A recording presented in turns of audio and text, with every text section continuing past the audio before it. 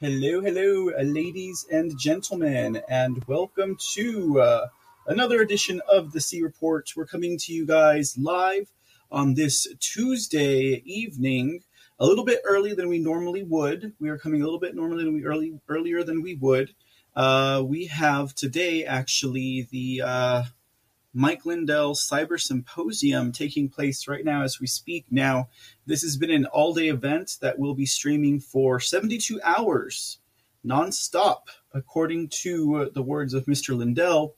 And so it looks to be quite an interesting event now. If you guys have been keeping up with what's been going on with the Cyber Symposium, you know that we've had some guest speakers.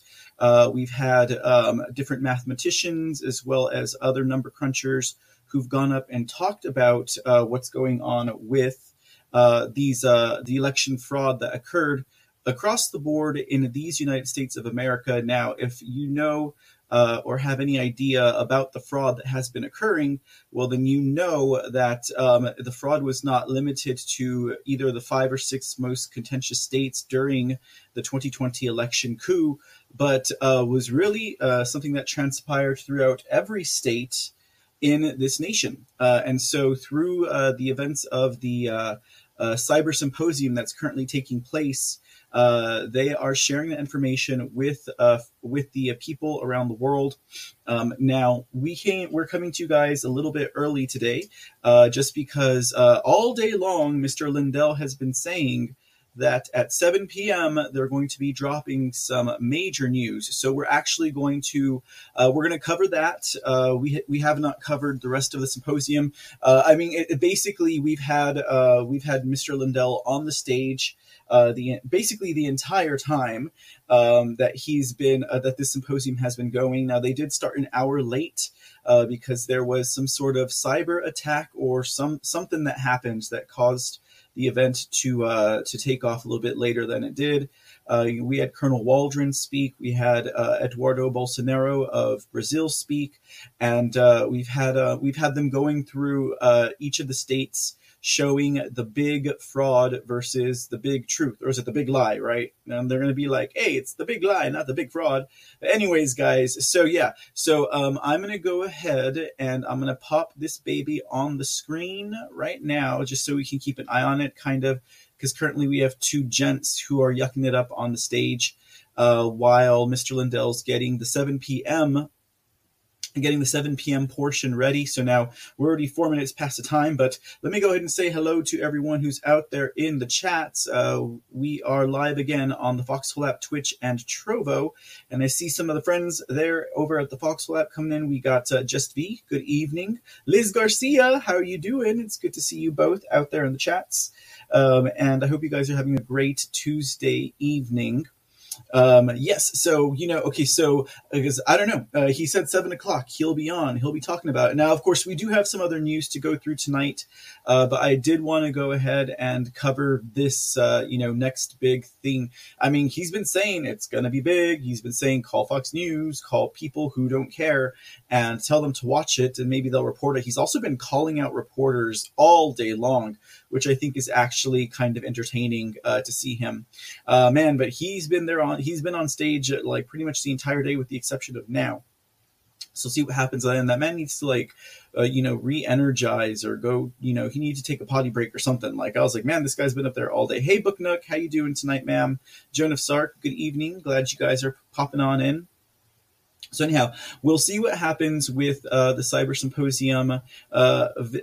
Vic Giles, welcome back. Or is it Giles? Vic Giles, welcome back. Haven't seen you in the chats in a while. Good to have you back, my friend. But in the meantime, while we're waiting for that, let's go ahead and get into covering some of yesterday's chat recap. Now, yesterday, guys, if you guys were here, hopefully no one got a cookie in their eye. Hopefully no one was severely injured by a cookie, because we seem to have had a good old-fashioned cookie fight. Everyone's tossing their cookies, food fight over in the C chat. So, hey, the Speak Uneasy, how you doing this evening, sir? Glad to have you along.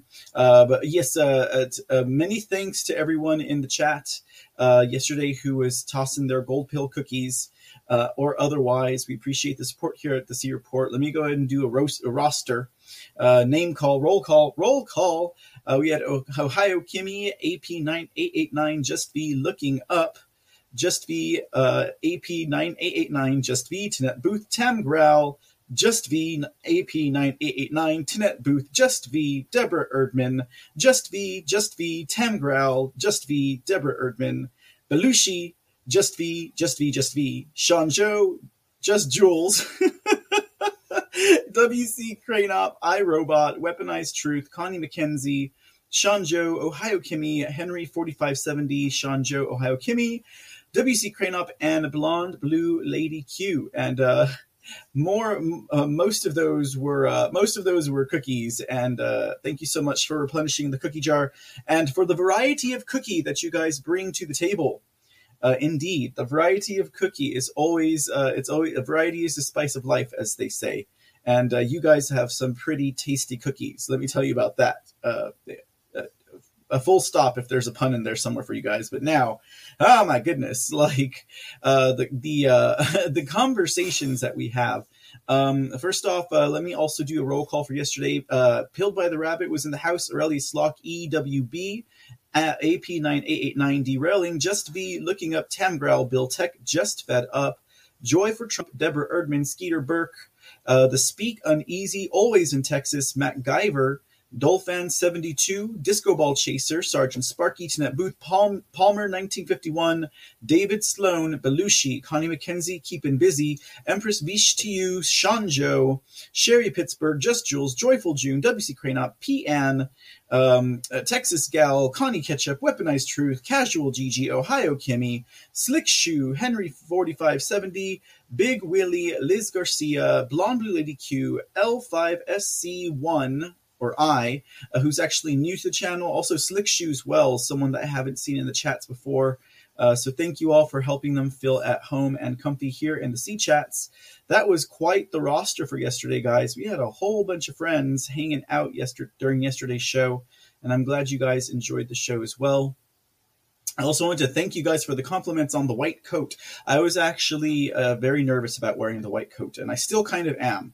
But a lot of you guys seem pretty fashion forward and gave some good recommendations on what would go with the white suit. So yeah, so I was like, okay, that's pretty cool. I was like, thank you guys so much for that. And also, oh yeah, I also wanted to say, I hope Always in Texas that your grandbaby is doing well. Yeah, because I saw she dropped a comment about being late because she was hanging out with her grandchild. And hey, I mean, there's no better excuse or reason, I should say, when running tardy. So hope that the grandbaby's doing pretty good. Belushi was in the house and actually asked, when you gonna have me on, bro? Hey Belushi, you are welcome on anytime. So I know you're probably not in the chats right now, which is all perfectly fine and well, but I will get in touch with you, Mr. Belushi, and we'll see if we can't arrange something. And don't forget, on Friday's episode of Mr. C in the Dark, we will have guest Book Nook on. And we'll be talking. Well, I'd like to ask her a few questions about her show, as well as get some updates from a Canadian resident, or I would say Canadian patriot there in the Great White North, if that's what it's. If that's what she would say. Sorry, I'm getting distracted by the. By the chat right now. Let me say hello to the friends who are in chat right now too. I said hello to Jess Velas Garcia, Book Nook as well, Jennifer Sark, Vic Giles, The Speak Uneasy, and also, let's see who else. Pilled by the Rabbit, good evening, and thank you, Mr. Speak, for the cookie. Here's one from, what does that say? Here's one from Tiffany's Cookies. Regards from the bartender. Many thanks, my dear bartender friend. And let's see, what else? What is going on in here? Mr. C, cabbage, not cannibals. That's cabbage. What are you talking about, Skeeter Burke? I'll have to decipher that one. That's cabbage. That's what I think of, the way they say garbage in the Great Northeast. Anyways, the Speaking Easy, you need a ruffled shirt with that white jacket. Oh no, Speak. Oh no. I'll pass on the ruffled shirt. no tunics, no ruffled shirts, no poet shirts for me, sir. That went out of style a long time ago. So,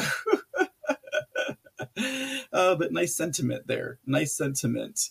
Let's see. Mr. C, yes, I'm looking forward to the conversation too, Book Nook. And I cannot believe it. Like, if you guys saw that technical foul that I had on my show this past Friday, and then we figured it out soon thereafter.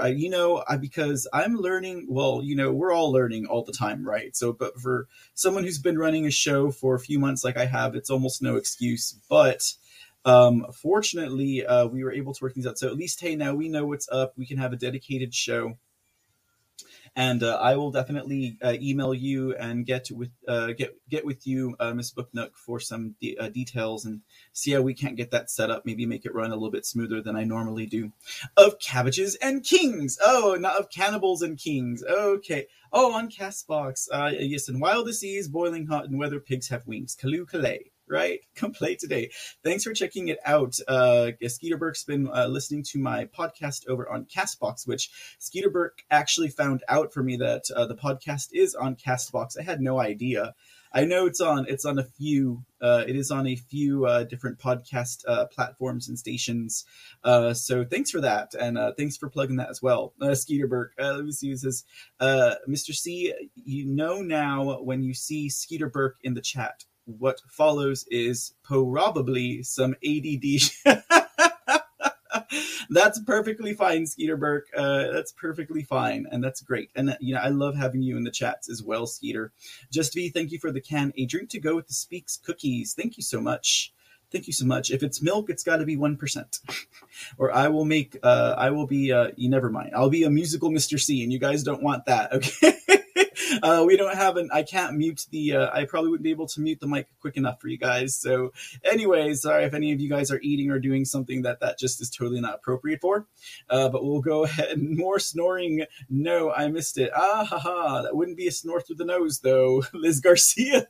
So anyways, oh man. All right. Okay, cool. And let's see here. Fun stuff, guys. You guys have successfully derailed me from from yesterday's chat recap. Let's go ahead and pop back into that real quick, and then I will return to you guys. And Mike Lindell's supposed to be on at 7 p.m. with like breaking news, so we'll keep an eye on that, guys, because I'm waiting to see whether or not he will pop up. Okay, let's see here. Oh, because they had like they said it was like a cyber attack or something that happened earlier on today, and then interesting enough, I was looking at I just had like one of those search pages open, and they had like a weather map, and they're in South Dakota right now for the Cyber Symposium, and there was like some severe weather that it looked like that was going to be running through South Dakota. So I was like, wow. And of course, when I went to go look at the South Dakota weather map itself, because I'm like, well, what else could they do? They could do a natural disaster, I guess. If they can't successfully derail the Cyber Symposium that they had an hour delay, and then they also had Dominion slap 2 lawsuits. I think one on OANN and one on someone else, because I guess they're trying to intimidate them still, of course. They're trying to do whatever they can to get to keep this information from coming out. But the Patriots shall press on, it seems. The Patriots shall press on. So let's see where we left off with Belushi. I will get with you, bro, and we'll talk about we'll get you on the show. I think it would be really interesting to pick that man's brain. Let's see. Nobody is talking about the nursing home death scandal, says MacGyver. Only the sexual harassment. Just V says apparently her family owns nursing homes. So we're talking here about, of course, what's going on with the former governor of New York. That's Nipple Rings Cuomo. And that was actually breaking today that he did resign. And yes, ma'am. Yes, sir. We will be talking about that a little bit later on in the show, as well as his top aide, Melissa DeRosa. Now, Just V pointed out here, her family owning nursing homes. She has, well, we are going to talk about that later on as well, but she has two family members that are top lobbyists for the Greater New York Hospital Association, and they made a lot of money out of these nursing home COVID tests. So we're actually going to revisit that entire case, and we are going to talk about the scandal. Particularly since, they both resigned. DeRosa before Cuomo, resigning from their positions in the state of New York, will make some very interesting conversation. And, because with this happening, it really begs the question, at least in my mind, as to whether or not they will actually end up moving forward with doing some type of investigation into the nursing home COVID-19 death scandal that rocked New York City. I mean, they had 15,000 families who were affected, 15,000 deaths. I wouldn't doubt that there may have been more, but at least if that comes to the front, we can begin to also look at the other states who are involved. And that is something that needs to be addressed specifically because, aside for justice and also for peace of mind for those who were affected by this scandal, but also because President-elect Biden's DOJ has opted not to do any type of investigation into these nursing home death scandals. And one has to wonder why it is that they made that decision or whom it is that they're trying to protect. But we'll find out, and we will and so we'll just refresh everyone's memory on it, because we did run this story actually back in March here at the C Report, whence we talked about, nipple rings, Cuomo, and DeRosa, because at that time, Melissa DeRosa's top aide had actually thrown him under the bus when this was really starting to get heated up in a phone call with a group of New York Democrats. She apologized for not giving the entire information about the deaths. And that definitely pricked the ears of all of those Democrats involved, because they're basically, she was like, well, we're sorry we're making you look bad politically.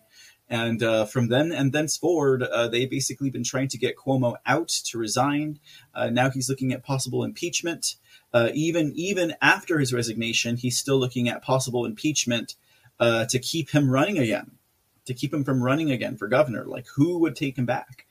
But anyways, so we'll talk about that in a little bit, guys. We'll refresh our memories about the entire COVID-19 death scandal. I mean, the basic bare bones of it is pretty easy to grasp. I mean, it's not hard to understand that he passed a resolution or a mandate, an advisory that stated that they were to take back patients whom had COVID and or were recovering COVID into congregated care systems such as nursing homes and rehabilitation centers. So we'll see how that goes. But let's go ahead and finish up with the chat recap. We also we had Tanette Booth talking about her governor over in the state of Washington. She said that their mandate made it sound voluntary, so that elderly back into the homes. Governor Inslee is the name of that governor, and that he will most likely get away with it. So again, that's a shame, but as this unravels, we'll see what happens. People have been constantly saying that it's going to be a hot month in August, and there are a lot of things indeed that are going on.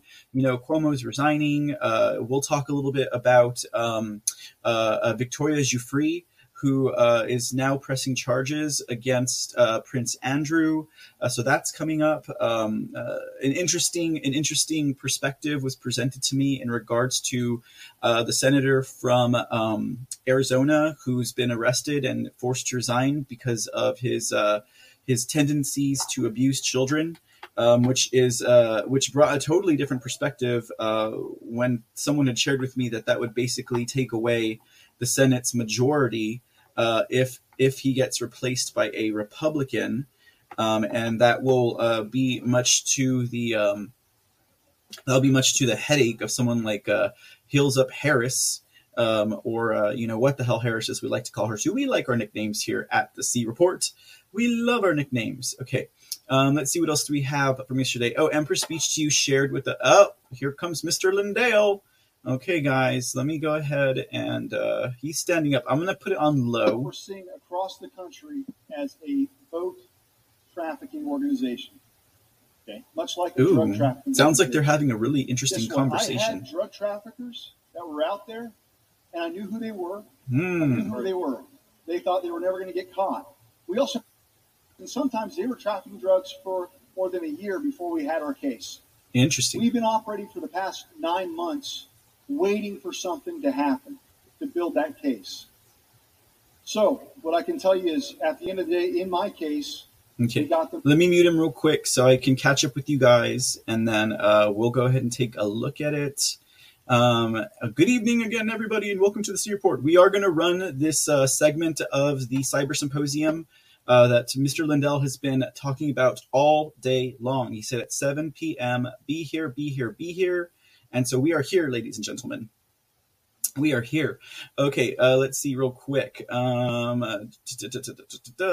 Yes, we might snore again. I got to pack my trip. Oh, just speaking, he says, I got to pack for my trip tomorrow. I'll be listening to in the background. Awesome. Have a safe trip, Mr. The Speak. Uneasy.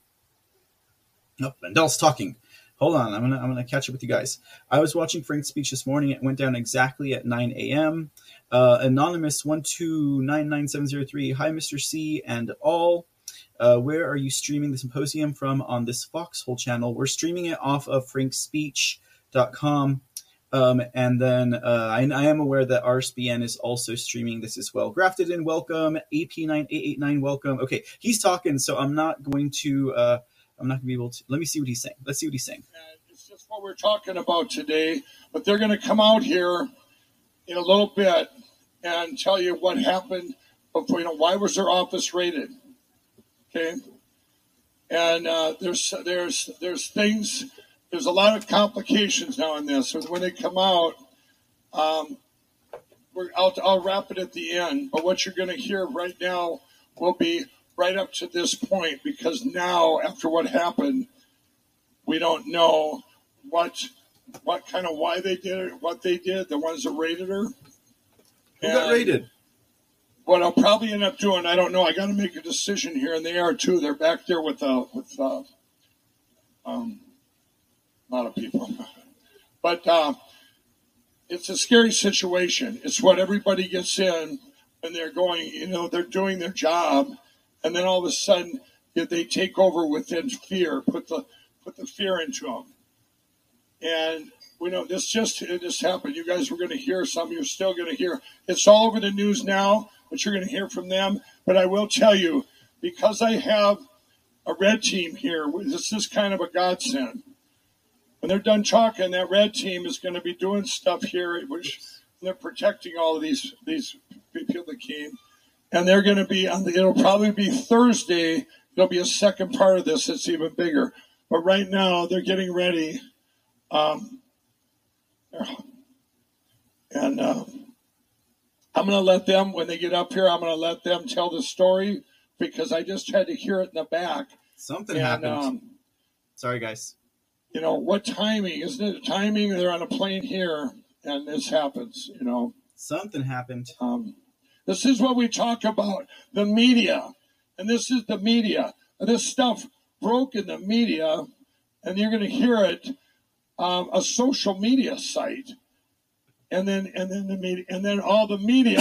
This is what we're fighting, everybody. They almost didn't want to come up here. And I'm in the back going, you know what? Where does it end? Where does it end when you can attack people for no reason? They didn't do anything other than they wanted to, help out this country. It's got to stop now. I'm back there, and they were going, no. There's people back there going, no, you shouldn't go on. But they're coming on. There's millions and millions of people watching from around the world. I said, this is your protection. If everybody knows they're going to do it, you can't count on being protected by the law anymore, or by the care. You cannot count on it. They take you to court. They take you to court and sue you like Dominion and put fear into people. This is horrible what's going on. It's got to stop now. It's got to stop now. These are politicians. What you're going to hear is involved. I believe it involves the Secretary of State, but it involves the state of Colorado. So today you're going to see it. They're coming on. But I just want to tell you, I sat back there. I said, no, you need to come on. Your protection is everybody got to hear it. It's kind of like one of those things. It's too late to close the gate. The cows are out of the barn. You know, and you know what? We didn't have that. We didn't have that before. Like my pillow, when I put it out as an infomercial, it went big right away because it was on all the media, right? Well, here, anything we put out, I told them in the back, whatever they did this, wherever they're doing this, it will get suppressed in the news or you'll be fear of getting sued or something. That's what it is, or fear or worse. This has been going on since the election in this country. Threats. You know, Dominion doesn't just take people to court. You get threatening letters. The first letter I got from them sounded like a mafia letter I used to be back in the day when I owed football bets to the mafia. Stop talking or else. You know, it wasn't, or you're going to sue you. I go, well, else what? But they're getting ready. They're talking. They're getting ready. And you guys ready? 30 seconds. And I just wanted to tell you, because I know the expectations were here, but this is even bigger news. You're going to see it's all over the news right now, but to get on the way here, her office gets raided. I mean, and I don't know the whole story. I just heard up there. I don't even know what story's out there in the news. I just know they were coming here to tell quite a bit, and I know the whole thing. But now we do need to get one thing where it's fortunate we have a red team here. Remember Colonel was up here, the red team? Well, what you're going to hear is we're not going to just go, oh, I'm in fear and I'm not going to go out there and tell the world. You know, we can't do it anymore. So that's right.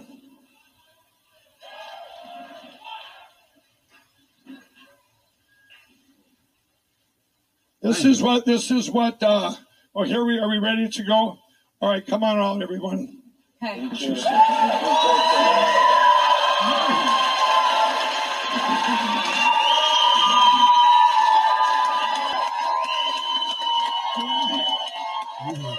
Exciting.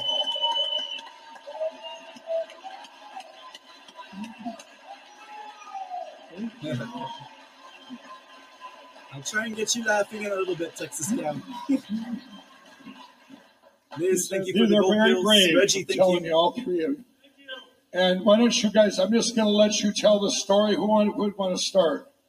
I'll start, I guess. I'm Sean Smith. I'm a citizen and veteran. I'm from Colorado. And I've got a lot of questions for our election officials. But they don't like questions. They refuse to answer the questions. In fact, we have a Secretary of State who is drunk with power, who makes decrees like the kind that no third-party election audits are permissible in the state. She makes them emergency decrees, and when we query her in accordance with state law, Colorado Open Records Act, for the basis of her declarations that they're forbidden, she refuses to answer in violation of the state law. We had over 1,000 citizens submit comments to her hearing, which she refused to separate from the general rules hearing. They had 3 hours of citizen testimony, cut it off. There were still 50, 60 citizens waiting that entire 3-hour period. She canceled the next session where they were supposed to hear the rest of those hearings and just proceeds with the hearings. Our Secretary of State is lawless, and at every turn she appears to be attempting to prevent citizens from determining what is true in Colorado elections. There are elections. Everything that can be destroyed by the truth should be destroyed by the truth. Mm-hmm.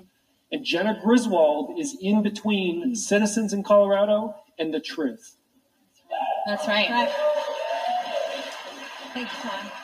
Colorado is not lawless. We, the people, have had enough there, and we have found one elected official who's willing to stand up to the state and do what the people are asking, and that is to protect our vote. And so our clerk of Mesa County is here with us today because she took that on and took it serious. She was not a politician. She was a business owner, and her job was to defend our vote. And that's why she's here tonight. So I want to just encourage you guys to hear for just a minute what's happened in Mesa County. This has been a light of the state. We've come under incredible duress due to Jared Polis, who is the governor of Colorado, and the overreaching, overbearing Jenna Griswold, Secretary of State. She is punishing us. She's weaponizing her office against an elected official who is doing exactly what we elected her to do, and that is protect us. So please help me welcome my friend and an amazing patriot who is doing exactly what she should be doing in protecting and defending the vote, Clerk and Recorder Tina Peters. Thank you.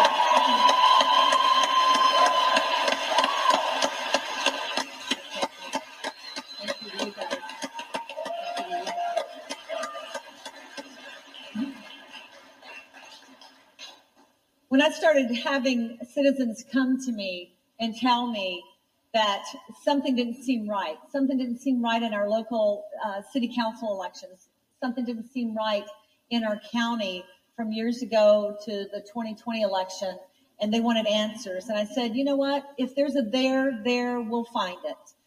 And I've made that pledge to the citizens of Mesa County and all over Colorado that the people elected me, not the Secretary of State. She has come into my office several times already in the last 2 years since I've been the elected official, because I am a Republican, I'm a conservative, and she's not. And she weaponizes her position to attack people that disagree with her.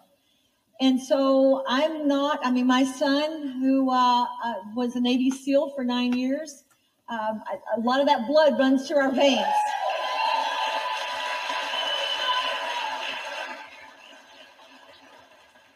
Tragically, I lost him 4 years ago in a very tragic accident on duty. And but you know what? When you're a cancer survivor and you've gone through losing a 27-year-old son, there's not much people can do to you. That's right. Right?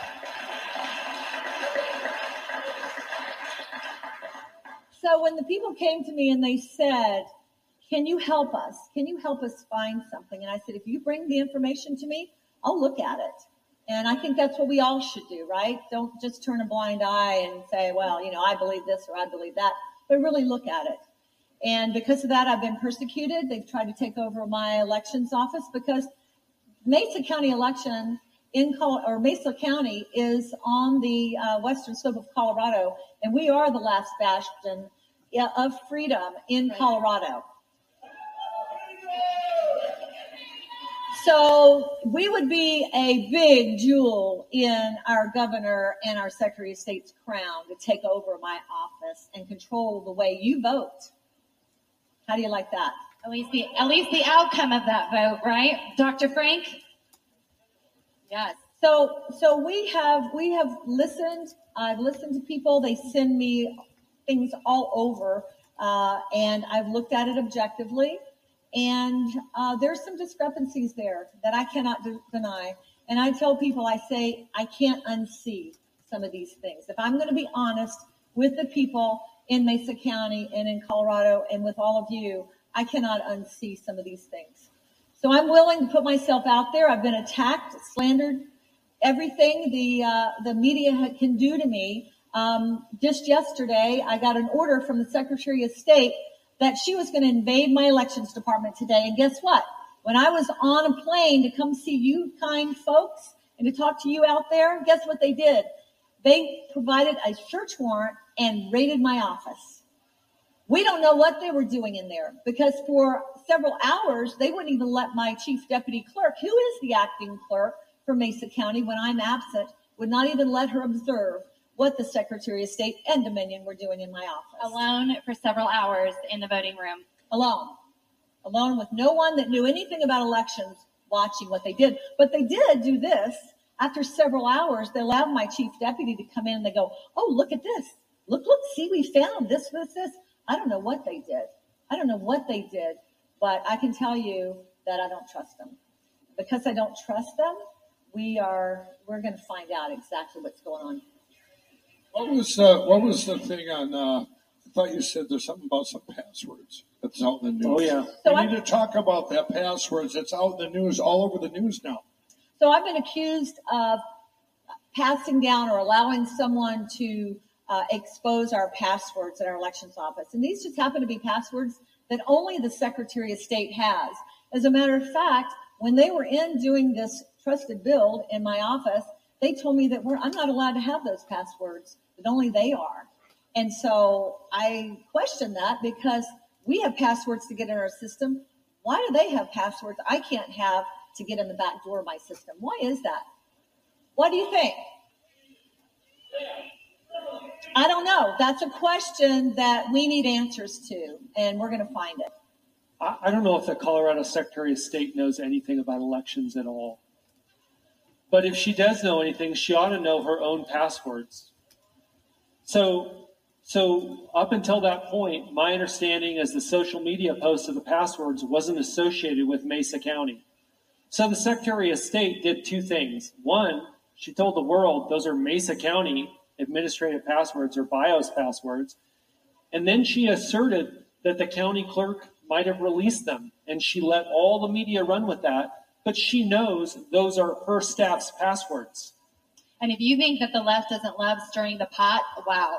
They have been harassed. They've been violently threatened. The Secretary of State of Colorado has opened up Mesa County to incredible reproach throughout the state. The people are concerned for their own well-being now because of these radical actions that the Secretary of State, Jenna Griswold, took. She could have called. She could have done something beneath the radar, but that's not what she chose to do. And that's the question, is why? Why are they acting in this manner and drawing all of this attention and even saying criminal charges? They're looking at criminal charges when nothing's been done, has been pointed out here tonight.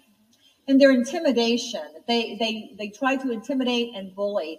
I had to send my staff home yesterday. I said, take your laptops and go home.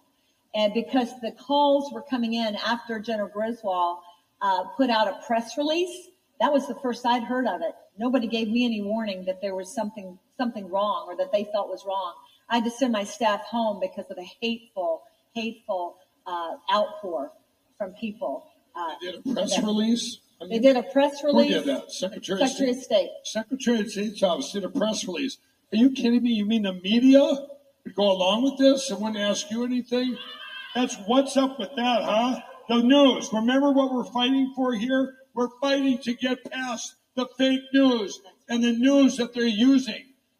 She came and raided her office on the way here. And the news, you know what it'll be? We'll wait and see, because we're going to call them out like we've been doing all day. This is the hill to stand on, is our First Amendment right of free speech and getting past the media. They can do anything. People can commit crimes like the Secretary of State probably did. Doesn't seem suspicious. But who can cover up better than the media? That's right. I know there are decent reporters. I know there are. I've heard some of them. If you're a journalist, I beg you, stop doing your job for a minute and do your duty. Huh? Whoa! Do your duty. Do your duty. That's what we've been talking about. If you're a journalist tonight, maybe you sit and pray about it. Get on your knees and pray about it. You owe your duty to our country. Ask Clerk Peters. Ask Clerk Peters if the allegations are true before you publish them, and put her staff in jeopardy. And the Secretary of State knew she was doing that and did it anyway. She could have called. She didn't. Ask the Secretary of State whose passwords those are. And if they're not the clerks or her staffs, if they're the Secretary of State's, then ask her, did your staff release the passwords, or are the systems insecure? Which is it?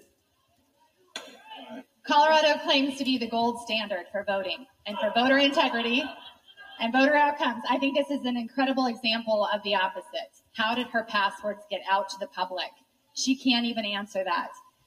What's interesting about Colorado is the same thing that's interesting, amazing across the country. We're all gathered here all across the United States here for one reason, to get to the truth about what's happened here in America. Because under this communist regime, we're all suffering. In Colorado, we are a red state. We know we are. And there are amazing people who are out there. They are verifying this. They're going door to door. They're doing the work to prove that our elections were stolen. Yes, that our elections were stolen, and we're not letting these politicians dictate our lives anymore. They've taken everything from us. And I want to say something too. Remember, I said when I came out here, we have the red team we happen to have here. Okay, so we're going to come back on Thursday. Now, this is just a side thing. and we will find out why they raid your office. Stay tuned for Thursday, because I asked them if they wanted a day, they want to make it 2 days. And it's disgusting what they've done. It's horrific to our country. This is what we're living. This is lawfare. This is lawfare. This is fear of going to jail. You haven't done anything. This is fear of standing up for our country. This is fear of even speaking. Even speaking. That's right. Look what's happened just here to put this out today. Does everyone see a pattern today? It started out here. We get attacked by 3 different things, and I have back up to latest an hour. Okay? Then we get hit jobs come out by the media. I read them all. We attacked them all day, called out their names. One of them was here, and I was like, why don't you come up here and say it on stage? And he went. He cowered left. He left. Okay? And then you have all the media out there, the narratives they have, and then you have this. They probably knew the story we had coming in, and they're on the way here on the plane, and they raided your office. You know, this is. Well, it's going to be Thursday because we do have a red team here, and you can't. There's a lot of reasons for what we're going to do.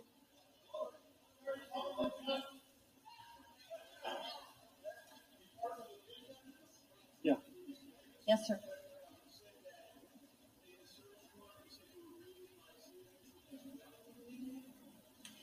The Secretary of State's office is the one that issued, Jenna Griswold, which is the one that issued the demand, and got law enforcement come in on trumped up charges without my being able to defend myself. We're not sure. Yeah. No, it was well, I wasn't there, so. She wasn't there.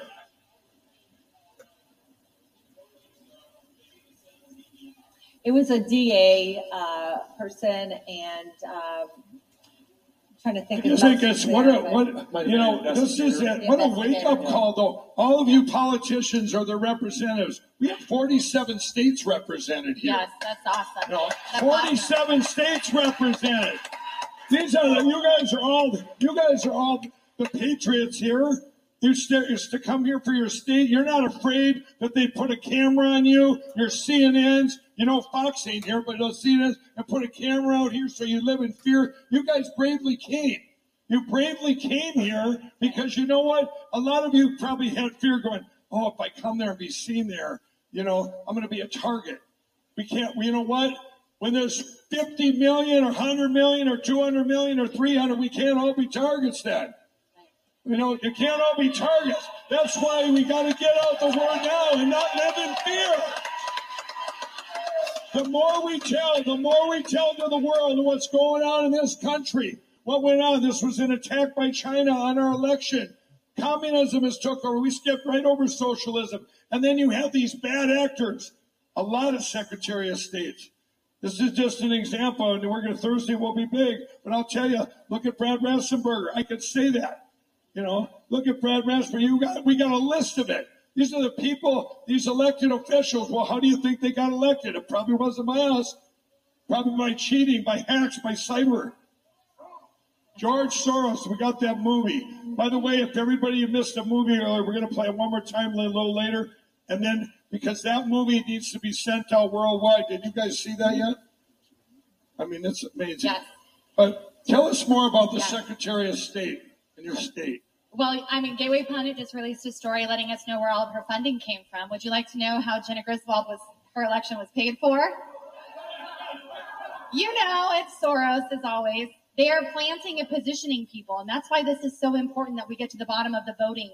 We have to know and understand what's going on with the voting systems in every state, because they're taking over, the progressive leftists are taking over our states by stealing our elections.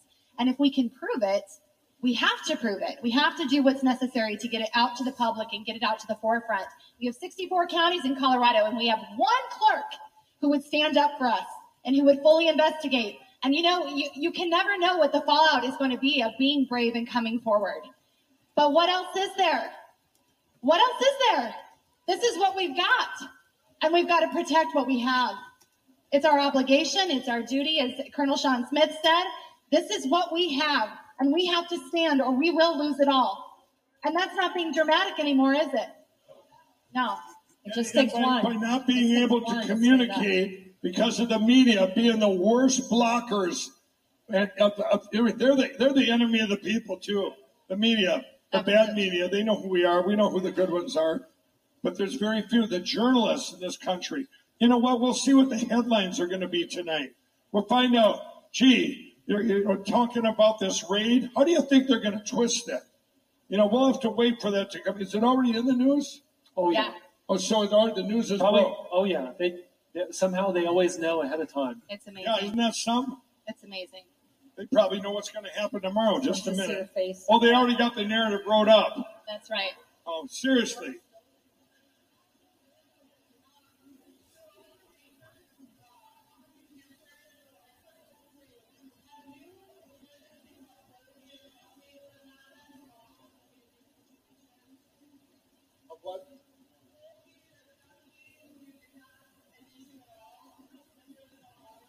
Foldgate or Dustgate? I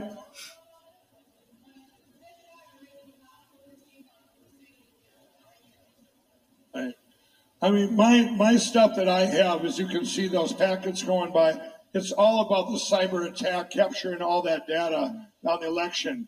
And these guys brought me this on January 9th.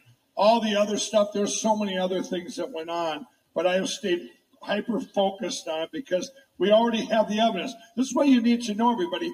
We already had the evidence. They had the evidence in November, December, but we didn't have the evidence we needed. We needed to get rid of the machine evidence. We need to know this cyber attack, because if we had evidence for other stuff and it flipped states the election, it didn't matter. We wouldn't be where we're at right now. Remember, we got to get rid of the machines, melt them down, make prison bars out of them, and that's it. We do. So.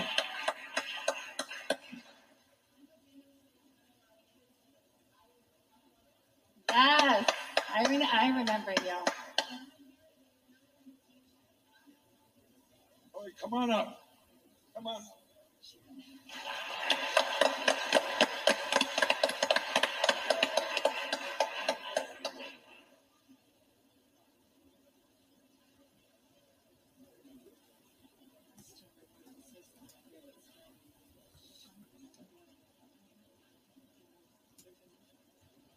Well, good evening, everyone. I'm Virginia State Senator Amanda Chase.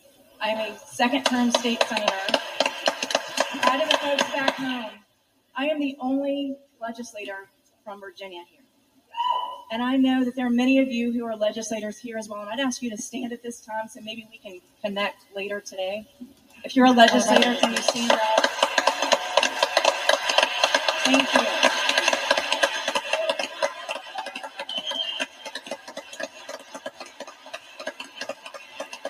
So what I want to tell you, there we go, is so I'm in session right now, and I am skipping. For 6 years, I've never missed a day in the Senate. For 6 years. And I chose to come here because I believe that your heart is in the right place. As a small businessman, and let me tell you something. Mike Lindell has put his personal fortune on the line. He's been attacked, persecuted. I want you to know I have been too, but I'll tell you that later. And so we've got to band together, and I've never been more encouraged to be here because, like I said, in Richmond, we're in session right now. And I got censured in the Senate for saying this. The 2020 presidential election was stolen.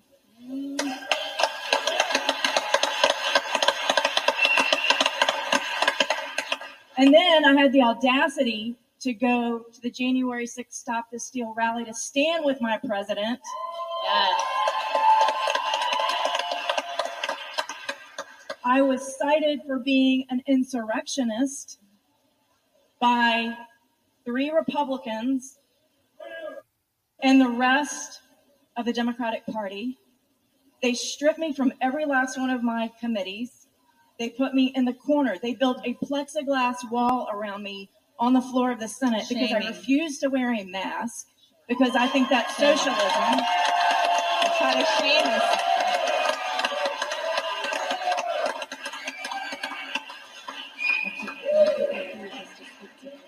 They have stolen the House, the Senate. I live in a Marxist state right now, and I'm pissed. I'm one of those moms in 2015 who got really pissed off and ran against an establishment Republican, a rhino, and I won.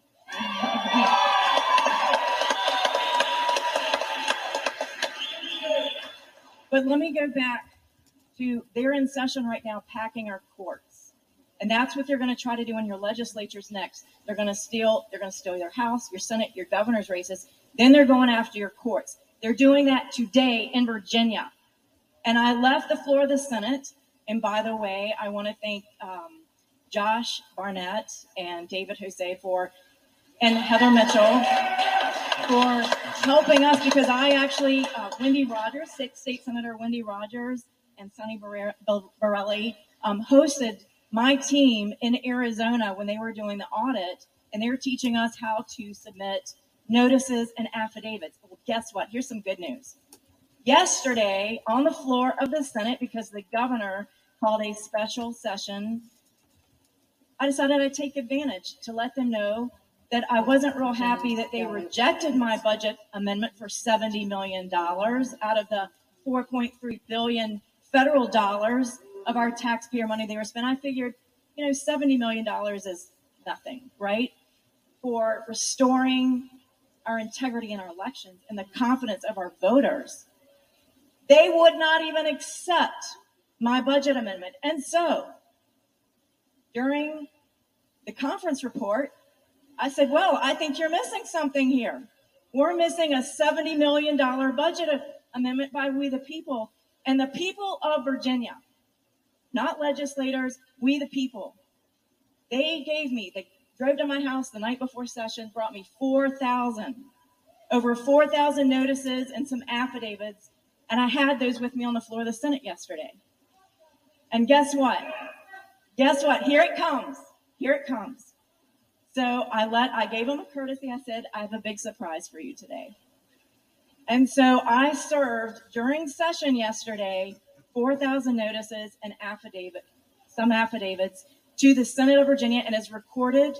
It is documented online in Virginia, virginiageneralassembly.gov. You can go see it there. Washington Post was there. Richmond Times-Dispatch was there. All the media, they sit right in front of me on the floor of the Senate. And I told them yesterday, we actually went, before we got on the plane yesterday to come, I said, tomorrow and the rest of this week, they're going to be meeting through Wednesday. I'm not going to participate in your packing of the courts, and people are going to know that I did not participate in this because I'm going to be in South Dakota with Mike Lindell.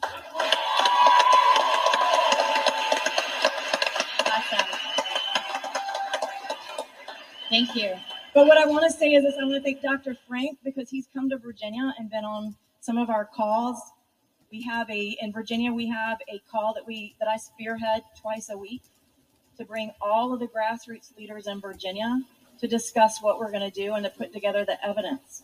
But I want to encourage those of you who live in a Democrat trifecta that you can still do something. You've got to mobilize the people, just like the left did all during the last summer with all the rioting and the looting and all of that. And we must demand every single state across the United States of America. We have seen what they have shown us today. We have to have a forensic audit in every single state. Every single one. Senator, you're exactly right. And Senator, I just want to say the people of Colorado are demanding a forensic audit in Colorado. So it's not a shock that the Secretary of State has chosen to weaponize her office. She, when you talk about the election rules that are creating these Democrat states, mail-in ballots automatic voter registry. We have over 5,000 dead people who voted in Colorado. We have 25,000 people who don't live in the state of Colorado who voted. We have new rules saying that we can't have outside audits, that only the Secretary of State can audit her own self? Since when do we trust the government? When do they ever audit themselves? When do they ever tell themselves no? It's never happened. There are other foolish rules that come into play. Being able to print off your own ballot at your own home. I'm sure that's going to go over real well. I feel that this is going to be a very integral election the next time around. We believe that these people are creating rules to cover up what they've already done. And Virginia is such a great example of that, full of amazing conservatives who've been robbed of their birthright of freedom there. It's the home of our nation, Virginia. Do you know when you bring up you brought up how many dead people? Say that again. Over 5,000 dead people voted in Colorado. Now let me tell you this. We've talked about this all day, everybody. What does that prove? 5,000 dead people didn't vote. They needed them for the 2010 census report for the cyber hack from China. If Dr. Frank proved down there that you can do in every single state, if you get, what do you need to get? The registration voter rolls, right? When he started out getting them, everybody could get them. Do you know now? Try and get it from your state, from your Secretary of State. Exactly. They can't. They blocked it. That's right. They blocked it. So when you talk about dead people voting and all this stuff, every single thing proves one thing. Of course they didn't vote. You think one person went out there and filled out 5,000 things? It's because of the world we're in. Cyber forensics, cyber attacks, that when you can take anything. You can go take the pipeline thing. You can hack into credit cards. They can get money. Hack into businesses. They can get this. But you know what? When you take an election, you take everything in one grab. That's right. Because you know what? If we'd have waited any longer, look what's happened until we skipped over socialism right to communism.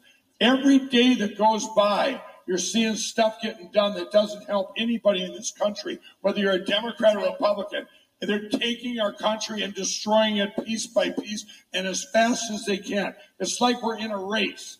We're in a race. That's right. And there is no 2022 or 2024 unless we address 2020. That's right. So I was. And then I want to say this: all the politicians, like all of you, when one thing I learned for me, I got to meet. I wasn't in politics, being an ex-addict. The summer of 2016, we heard the story. I met Donald Trump in a private meeting. But I'll tell you what, I didn't think politics affected me. I really didn't back then. Of course, I didn't pay attention. But you think of it, it affects every single thing we do. They can make the new rules, and it's over. It's over. But I have met, out of all the politicians I met, and I met on both sides, Republicans, Democrats, it didn't matter. People that are even in government that aren't even elected down there. And here's what I have found. 99% of them, it's a high number, either have a party agenda or a political agenda or a personal agenda. And that is bizarre. I mean, I can count on two hands, including our great president, Donald Trump, that he had one agenda: to help our country and people, all people, all people. So when we get this election fixed and we melt down those machines and make them into prison bars, and we get this election pulled down and get that righted, then from that point on, not only are you going to have the best elections here and in the world, but we're going to elect politicians that have the people's back. Amen. Right. That's right. Yeah. So I can leave. So, real fast too, I know, Amanda, you want to finish, but I do want to just take a moment and acknowledge one of the major instigators and fire starters in America right now is Dr. Frank and his movement with these amazing super moms all throughout the nation. I know a lot of you guys are here today. And I think that's why we're here with Clerk Peter. She's a Gold Star mom. She's a super mom who saw a need and stepped in and filled it. And we moms have such a calling on our lives. And Amanda, you're such an example of that too. So we are going to do this. We're not going to stop because our babies deserve to grow up in a free nation. And let me tell you something. The thing that the media keeps asking me is, give me the proof. Show me the proof. And so here's my answer to that. You show me an election integrity audit, and I'll show you the proof. Yes. So I said I've done 3 tweets. I think I'm not a big social media person. I've done 3 tweets, I think, in my entire life. One of them was "My body, my right" when it comes to the jab.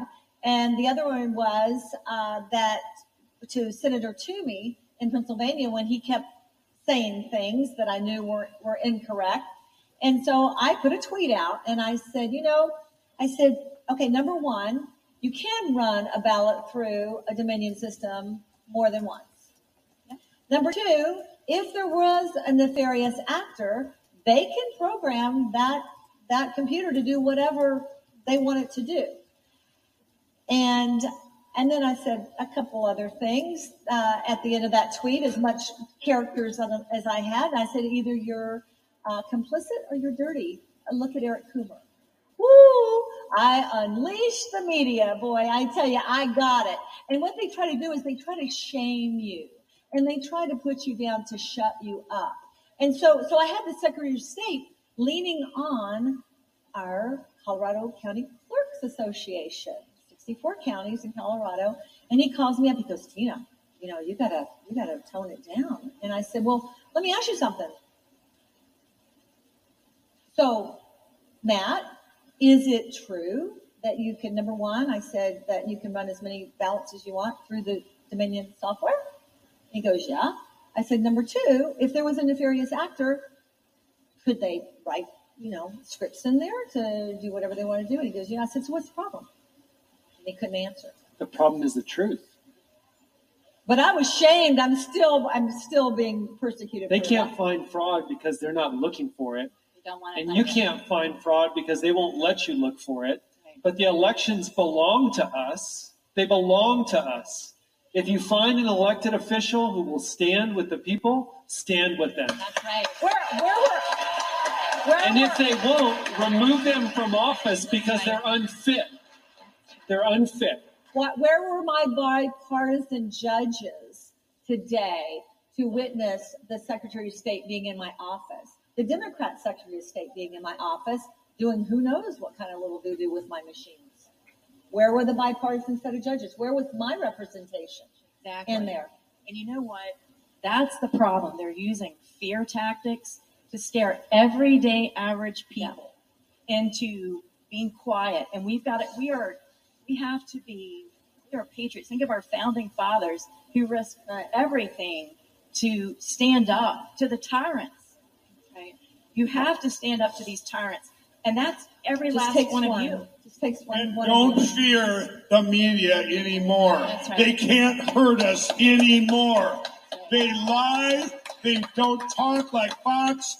You know what? And don't be afraid if someone calls you something from the media, or Alan Duke and Facebook fact checkers put that something's not true. It's just the opposite. Just like when we say the big lie is the big lie. It is.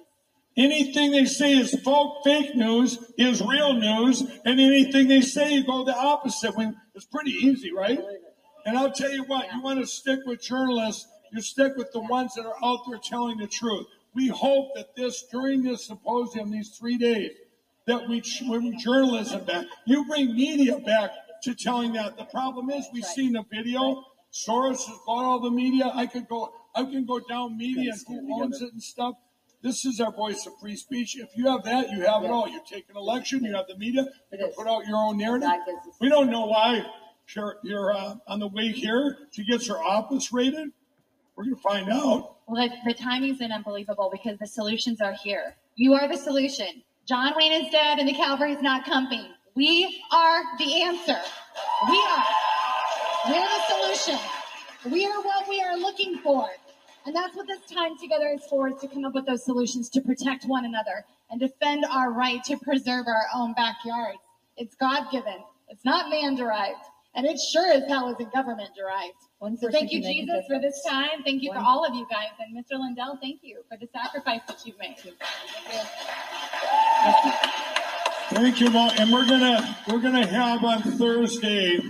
Remember, we got a red team here. We're gonna dig into some stuff because it doesn't make sense. Isn't the timing weird? And you'll see it all over the news tonight. Well, you know the truth.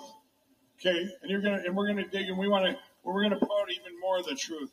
You know what they're talking about out there now? They're trying to discredit during all this. Now they're trying to discredit where the data came from that I have.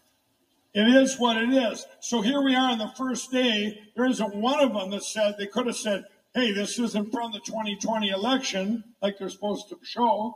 Not one of them, everybody. Even the fake news fact checkers lead stories. You remember what he did do in that 6-page data over there? He said, 2 of them are the same. Well, gee, I'm sorry. I had 50 states made and they put 2 in there. We're checking on that. He might be lying. Wouldn't that be something? The fake check, the Facebook fact checker's lying? Never. But that's what we have to break through is this media. And so, like, you wouldn't have to live in fear. We can't live in fear. It's a badge of courage. If they're attracted to you because of your message, it's almost like a badge of courage. You know you're doing something right. No weapon formed against us shall prosper.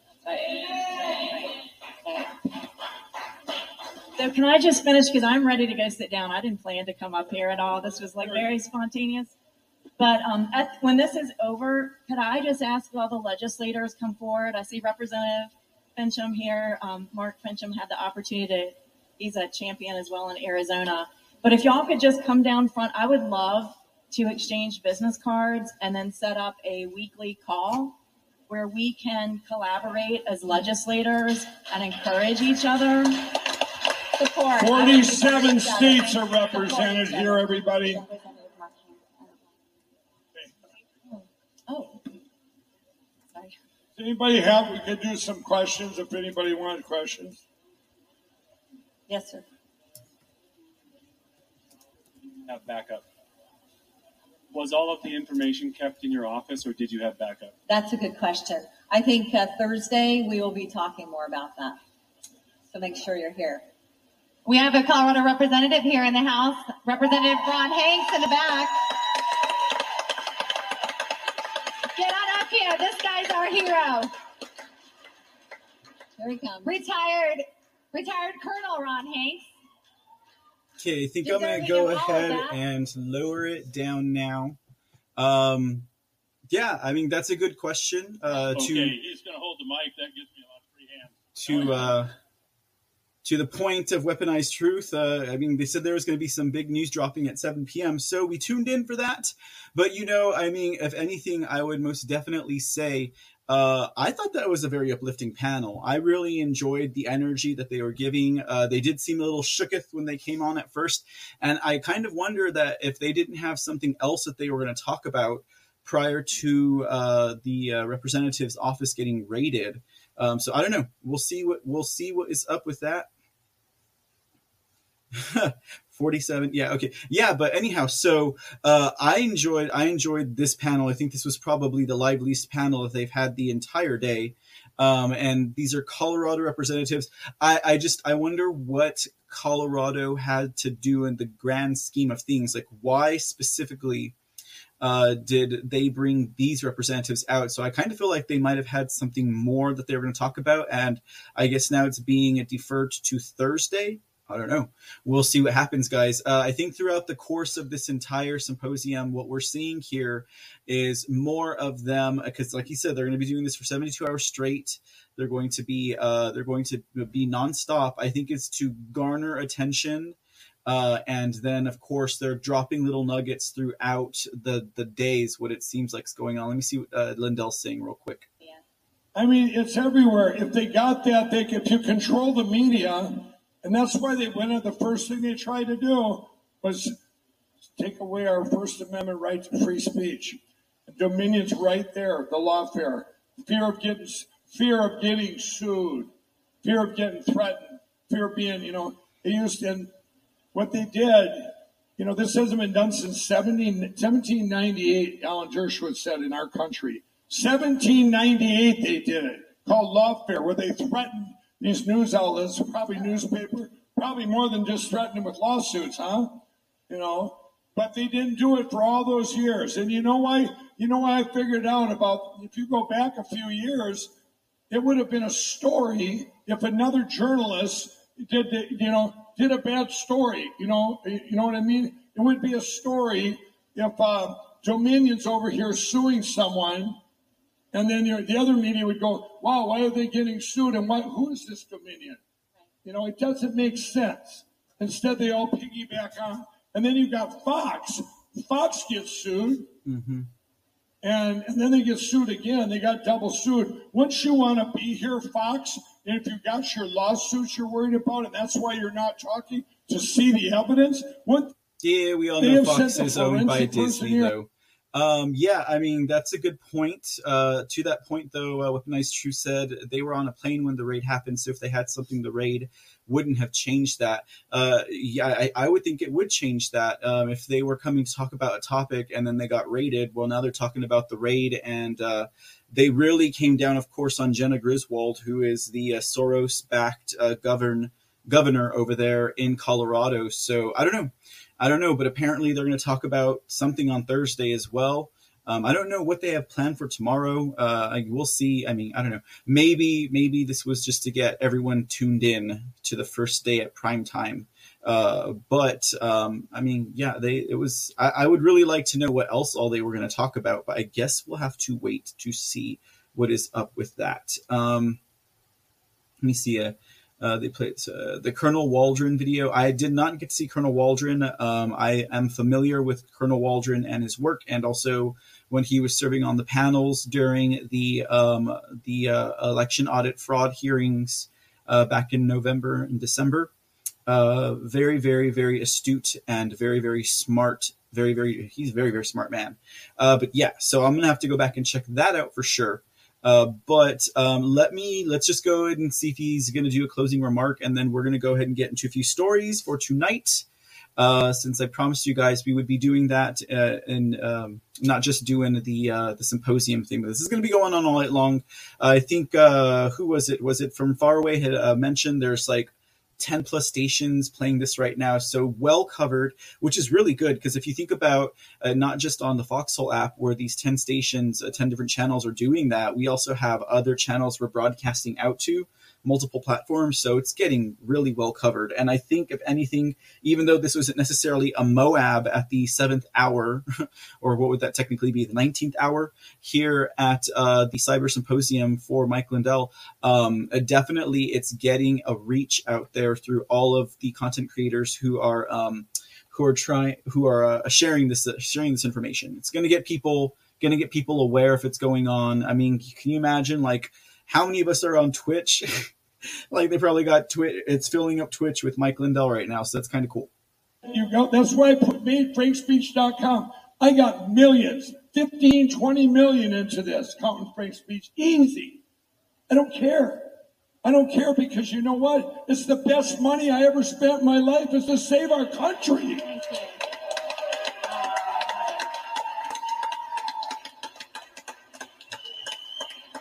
And the help I need. You guys, thank you, but the help I need is everyone watching. All you got to do is keep sharing. Get everyone to watch tomorrow. Get everyone. Now you got something to look forward to Thursday when we come back with our red team that we've got. You know, you've got that, but we've got other stuff coming up every single day. Those cyber forensic guys, what do you think they're going to find? Of course they're not going to find it's not from the 2020 election, because it is. Right. So they got you all here. I showed you those states today. That's real, you know. And then you got that cyber attack, those packet captures and data. And then you got Dr. Frank's thing where he came in out of nowhere and did a mathematically where they proved every algorithm. You guys think of this in every single state you live in, including Colorado. Especially Colorado. Especially Colorado. Well, no, we're the jewel. We're the jewel in this takeover. Right. But let me tell you the way it is with his work. You take one county, and in that county, or precinct, I'm not sure, either one, and there's a pattern. The same percentage of 25-year-olds vote, pick a number, 45-year-olds vote, 70-year-olds vote. You take that pattern, and you can, it's like it goes in every county. I mean, only machines could do that. And every single state is like that. Have a good board meeting, just me. We will see you soon, sweetie. Hey, I want to see our voter rolls, registered voter rolls. Because then you could have done it yourself. Then it's real. I guess it's real. But it is real. It's all real. Every single thing. His thing is completely separate from all this, which is completely separate from all the organic fraud. When you show this, Liz Garcia, love you much. Same thing with the dead people. How do you have, like, in Colorado, how many non-residents for it? Do you know that number? Around 25,000. 25,000. Let me tell you right now, everybody, 25,000 people in Colorado didn't have a meeting and go, hey, You know what? I don't care if George Soros is leading the pack or not. You can't get 25,000 people to commit a crime. It's impossible. You can't. Try it. And try not the word leaking out. They're not going to do it over their one vote. How do you get 25,000 non-residents to vote? Because you used the 2010 voter rolls, and you did it with a cyber attack from China and stole our country. That's right. Well, you know, it's interesting because why would... Okay. All right. We'll leave that there, guys. And I will probably go back and watch the rest of that later on. But yeah, so that was a snippet here, at least on the C Report, of what was going on with Mike Lindell's Cyber Symposium happening today through Thursday up in South Dakota. So yeah, I mean, hey, at least it was an enthusiastic panel. At least it was reaffirming a bit of our patriotism and our care and love for this country, and also reaffirming what it is that we need to do, stand up, right? And I think that senator from Virginia, I didn't get her name, but she was, I liked her. I had no idea who she is. I've never heard of her and or seen her, but apparently two-term mother who got pissed off and ran against a rhino incumbent and won. That's pretty amazing. And that also kind of gives you an idea of what the, I guess what the vibe or the feeling is in the state of Virginia, right? Okay, guys, so we're going to do a few stories today just after that bit of the Cyber Symposium. Thanks for hanging out there. Thanks for hanging out here and being a part of that. Welcome. Hey, Sean Joe, thank you. Most welcome, Mr. Weaponized Truth. Okay, so what are we going to talk about first of all? Oh, wait, guys. Could we forget here? Now, I know we started with the Cyber Symposium. We did a little bit of a chat recap. We didn't get quite to the hole puncher joke that was floating around in the chat yesterday. Yeah, I did go back and read that, guys.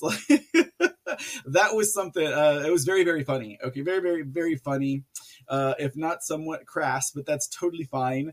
And then what do we have? Also, the whole hole puncher thing. Yes, indeed, a lot of good feedback on the hole puncher. We'll have to make sure we have an extra long hole puncher, right? So we can make sure we can get to the center of the ballot, among other things. No hanging chads, nothing of that kind. And yeah, the speak it easy.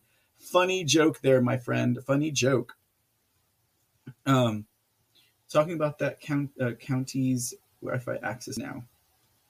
Okay. So should we have stayed in there? No, we'll recap it. If not, guys, y'all are welcome to catch that live as well too elsewhere. But I do want to go ahead and we're going to also, don't forget, Trump leads at the C Report, even though today's schedule's a little bit strange for the C Report, right? Like whenever we have events like that, it's kind of like, we're going to tune into and see what's up. But President Trump didn't have very many statements to share today anyhow. He did have one affirmative statement here that was in regards to this infrastructure package that's passing the Senate, which is no bueno. Yes, that's right. Hole puncher.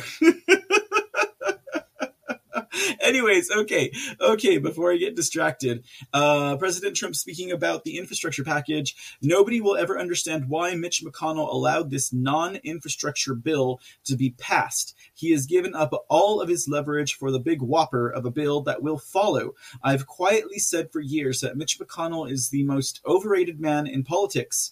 Now I don't have to be quiet anymore. He is working so hard to give Biden a victory. Now they'll go for the big one, including the biggest tax increases in the history of our country. And yes, with the way that it's going with this, with the Senate basically agreeing to and passing this infrastructure bill, and we'll talk about that a little bit later. But yeah, it does seem that they're totally caving in. There are 19 senators. We will name them all if you guys don't know already, and we'll talk about that just for a spell.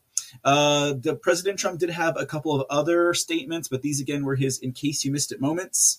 Now, this is when President Trump tends to share stories from articles from newspapers and journals, as well as interviews and other types of reports from other sources of media. There was an in case you missed it moment with Liz Cheney. Of course, she's leading Pelosi's weaponized January 6th committee. It seems to me that what's going on with this committee is, they could not get President Trump with his taxes. They couldn't get him with his businesses. They couldn't get him with anything. And they're trying to make him do the perp walk so hard. They're trying to charge him with anything that they can find. So it seems to me that this weaponized committee on the January 6th false flag riots, I think it sounds like that is exactly what they're going to try and do with this. They are going to try and put charges on him through this committee. I don't doubt it that is their goal.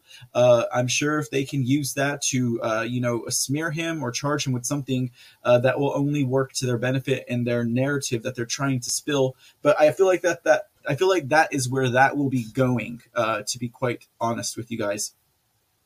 Let me see here what else we got. And in case you missed it moment, Trump is still the kingmaker. Of course, those endorsements do ring through.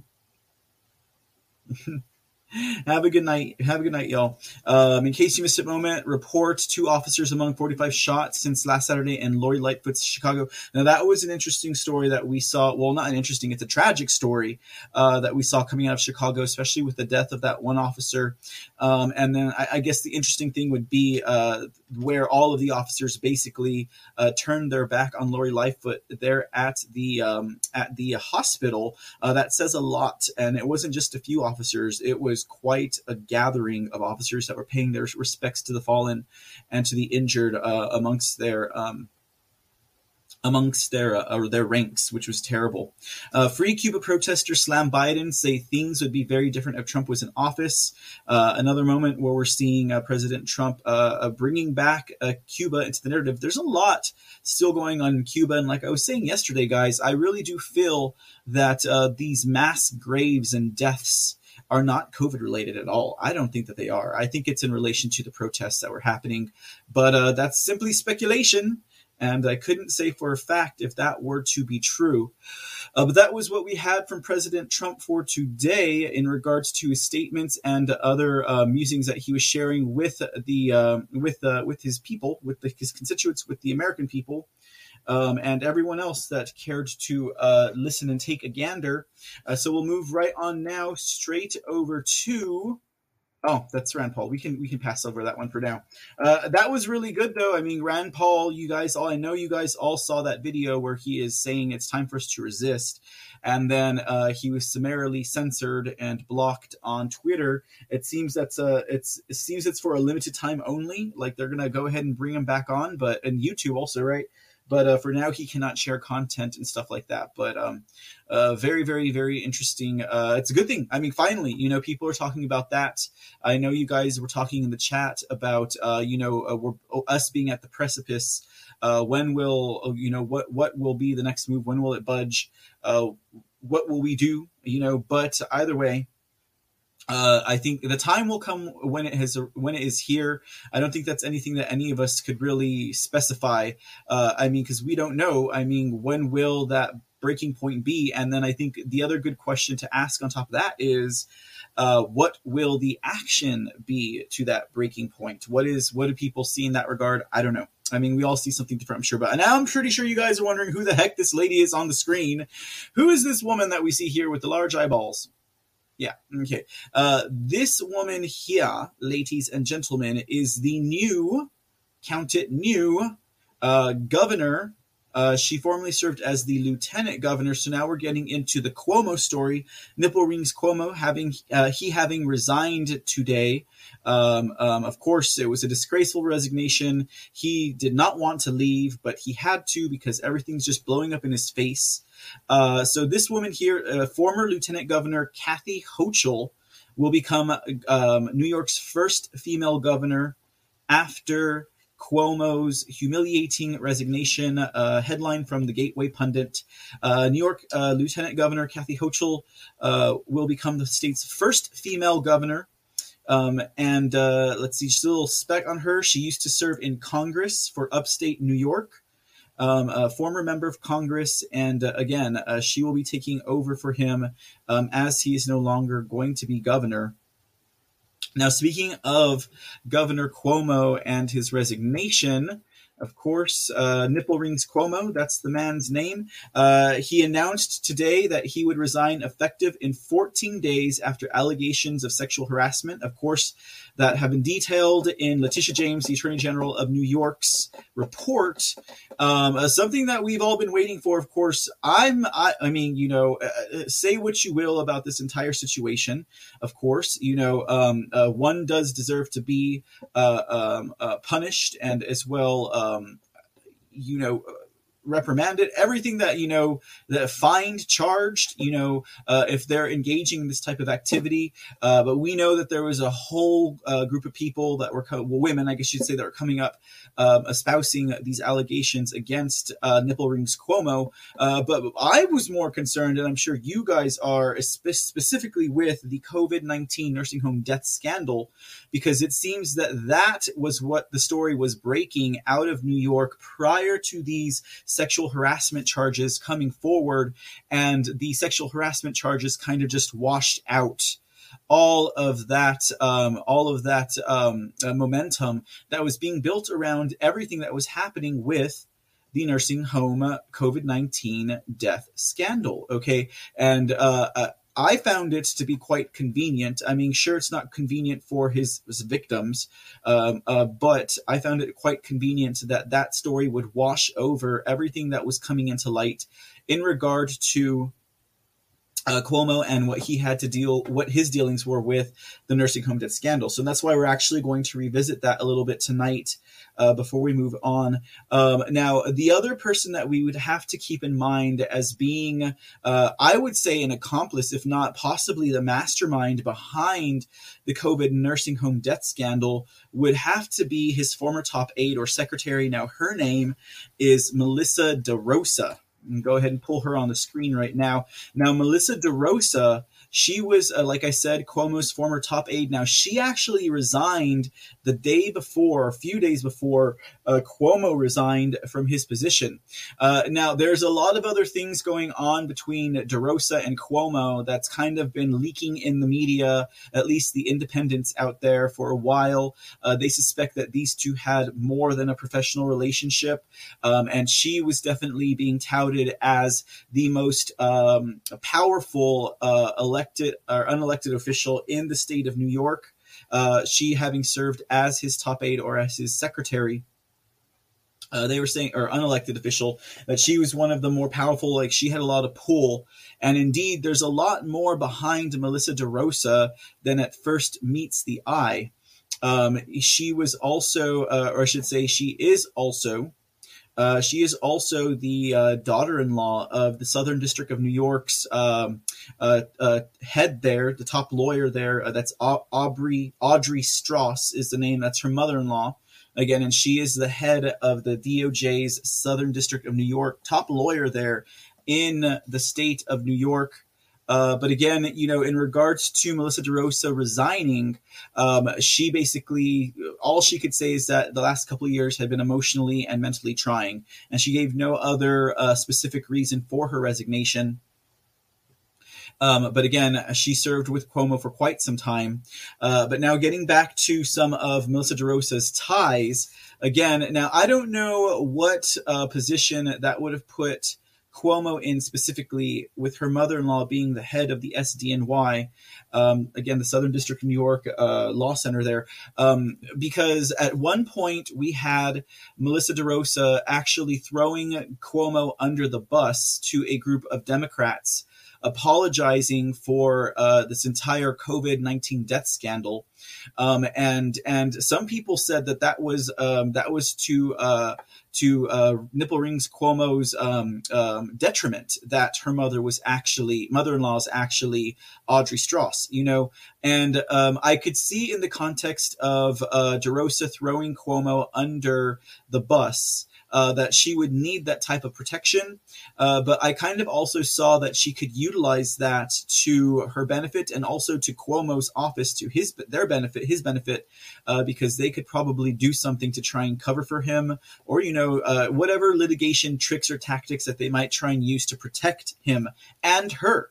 And the reason why she would need to be protected is because she has family members who serve as lobbyists to the Greater New York Hospital Association, or the GNHA or GNYHA. Let me see if I can get. Do I have a graphic for that? Oh, it looks like I do. There's the GNYHA, the Greater New York Hospital Association. Now, again, Melissa DeRosa was the highest-ranking woman in the Cuomo administration, but her family was also tightly connected to the New York elderly home industry, and that made lots of money due to Cuomo's COVID policy. So keep in mind here, guys, with this whole COVID-19 disaster rolling through the states, you have the federal government giving monies to hospitals and to other agencies if they have COVID numbers on their lists. Like if they're turning in high COVID numbers, you're getting money per body, you're getting money per case coming in too. So this ultimately seems like it was a big scheme.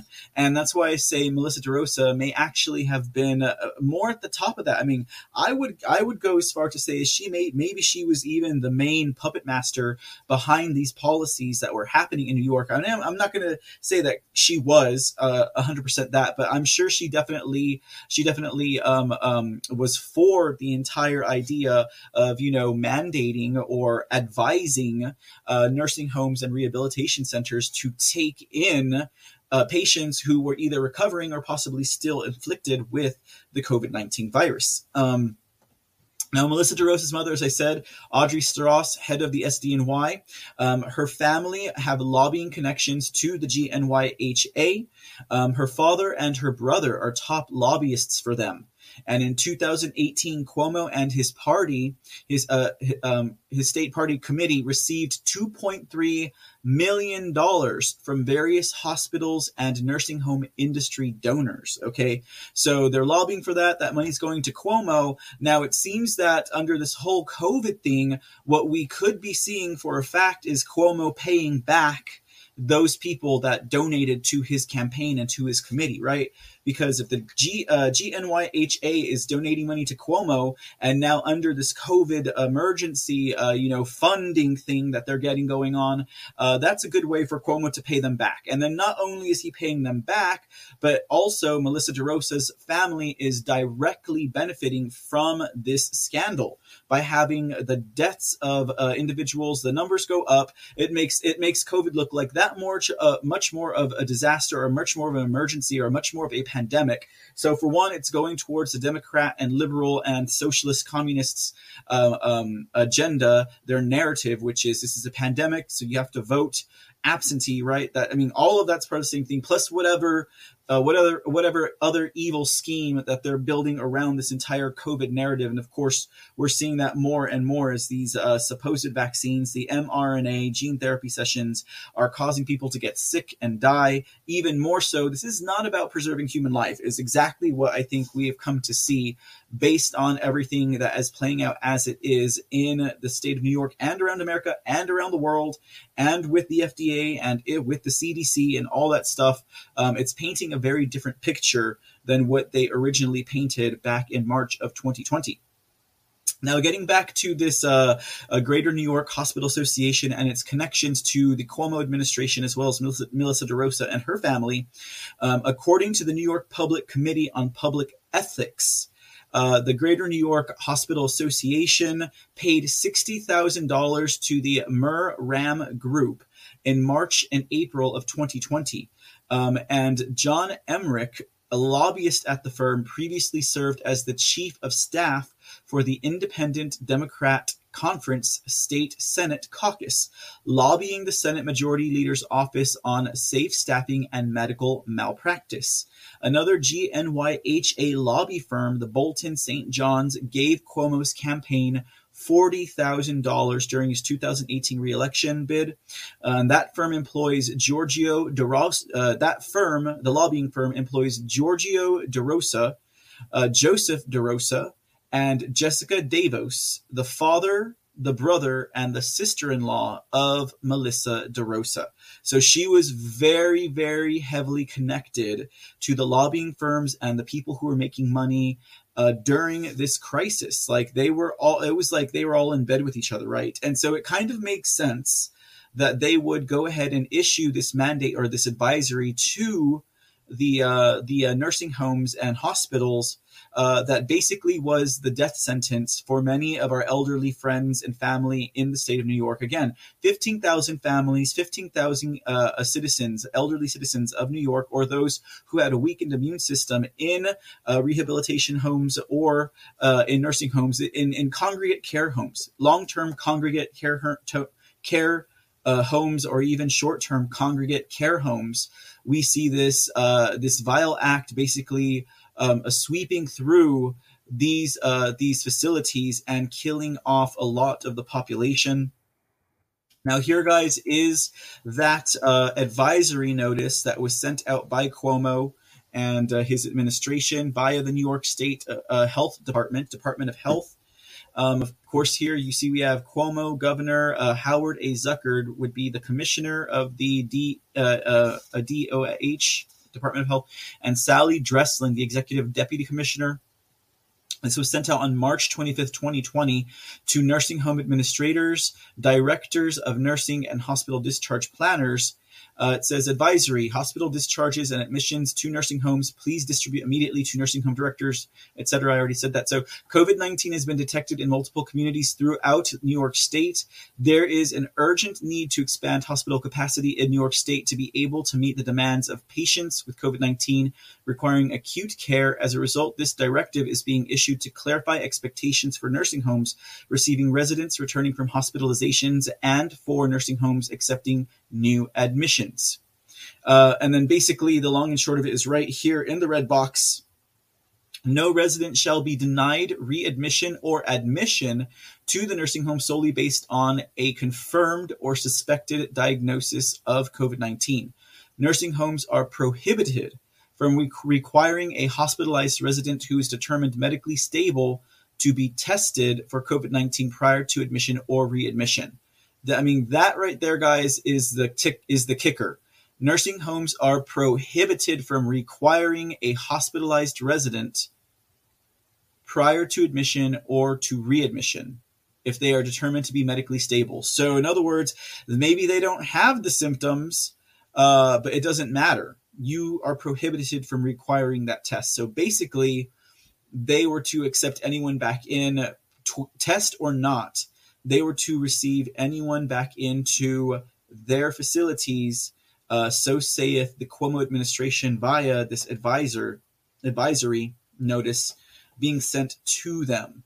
Okay, and that's basically the letter of it. That's basically where you see this whole scandal being born. Okay, but now, of course, we're seeing the other side of the coin, and that is exactly how involved Melissa DeRosa and the Cuomo administration, because of that involvement, that 1 degree of separation from the GNYHA there in New York and other lobbyists who are making money. You know, they're just throwing money back and forth at each other, basically, is what we're seeing here. Now, Governor Andrew Cuomo and the GNYHA, a business corporation and a nonprofit in the business of making profits and deals favorable to New York State hospitals and nursing homes, cooperated in a scheme to deliver COVID-19 sick patients directly from hospitals to nursing homes. Nipple Rings Cuomo implemented this policy on March 25th through his health commissioner, Howard Zucker, which resulted in we now know at least 15,000 unnecessary and cruel senior citizen deaths. There was a report in May 2020 that stated Andrew Cuomo declined to utilize the United States naval ship Comfort, specifically sent by New York State to New York State by President Trump. He also refused to use the Jacob Javits Center, which was a field hospital that was set up there in Central Park. That was a field hospital, or there was also the field hospital set up in Central Park by the Samaritan's Purse, which was a benevolent Christian organization, or is a benevolent Christian organization. He could have sent any of these who were recovering from the COVID-19 China virus. Any of those who were leaving the hospital, they could have gone there to get fully rehabilitated. They could have gone there to seek care, to get further testing. But instead of doing that, the Cuomo administration refused to utilize these services. Those sites remained vacant. Remember, guys, we know that something else might have been going on in Central Park. There's not a whole lot of receipts on that, but we do know some of the reports that are coming out of Central Park, which I found those stories to be quite remarkable. I think maybe there was a nurse or two who had actually talked about it, but again, no real receipt on what activity was actually going on in Central Park. But that's digressing just a little bit, guys. Staying on this story with Cuomo administration, Melissa DeRosa, and their nipple rings. The Comfort left the New York harbor and sailed away. Samaritan's Purse pulled down their field hospitals and they left. And all whilst this was happening, New York senior citizens and those with disabilities or those who were just living in these nursing homes, they were being funneled back into and basically meeting an untimely death. The COVID-19 death toll in New York State during March and April and May was actually the highest in the nation and possibly the entire world per capita. Because of the decision, this heinous decision that the Cuomo administration had made. Now, the senior leadership team of Cuomo, DeRosa, and his health commissioner, Howard Zucker, following the apparent wishes of the GNYHA, again, a top donor to New York State Democrat Party, and to Andrew Cuomo, or Nipple Rings Cuomo's committee and campaign, made sure the stream of COVID-19 infected and recovering patients from New York State hospitals continued unabated into New York State nursing homes. Okay, now just to put a cherry on top of this entire idea, okay, because again, we're talking about this idea that they're getting federal funding, they're getting millions of dollars federal funding every time they put a check mark that there's someone with COVID-19. Hospitals are getting the funding, all these representatives are getting that as well, the state is, but there was actually a story that came out via Project Veritas that went on to verify this very fact.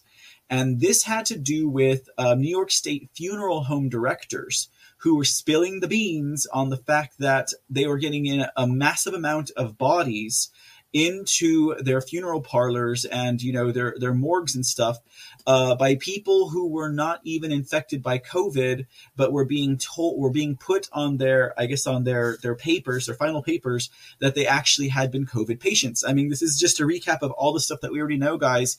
But again, this needs to come back to the forefront of the news spectrum, because now that we have Cuomo being resigning and possibly being impeached, he very well may ride off into the sunset on the back of this sexual harassment scandal, and all of those who suffered the fate at the decision that he and DeRosa and Zucker made in the state of New York will not see justice. They will not see justice if this does not come back into the national dialogue.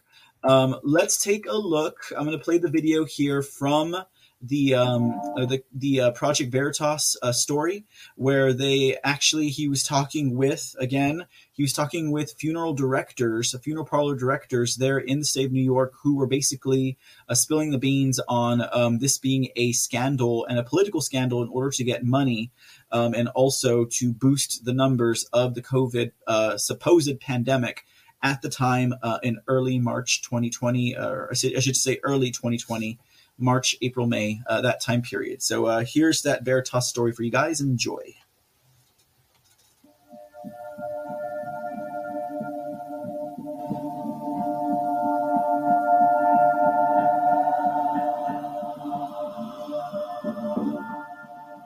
To me, all you're doing is you're padding statistics.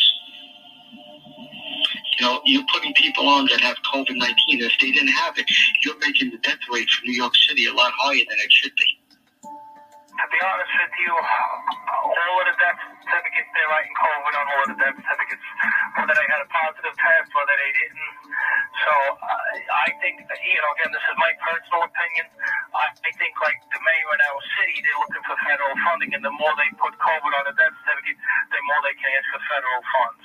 So I think it's political. I had one that was autopsy because it was furious. And apparently, and I don't know who the Supreme Court Justice is, but the Supreme Court Justice was related to this family. And she says, I know my sister didn't die of COVID-19. She said she had Alzheimer's, and they didn't suction her. You have to suction because they forget how to swallow. And right away they condemned COVID-19 on her death certificate, and the Supreme Court Justice, whoever contacted the hospital. They did an independent autopsy. They found no COVID-19. We know there are many unanswered questions during this pandemic. We've been out in the street talking to some folks who are on the front lines, talking to the unsung heroes of the people of New York City, people, for example, in funeral homes. And we've talked to these unsung heroes, and we've discovered some troubling things, some things that should disturb us. This will just be part one of an ongoing investigation into fraud, waste, abuse, corruption in COVID.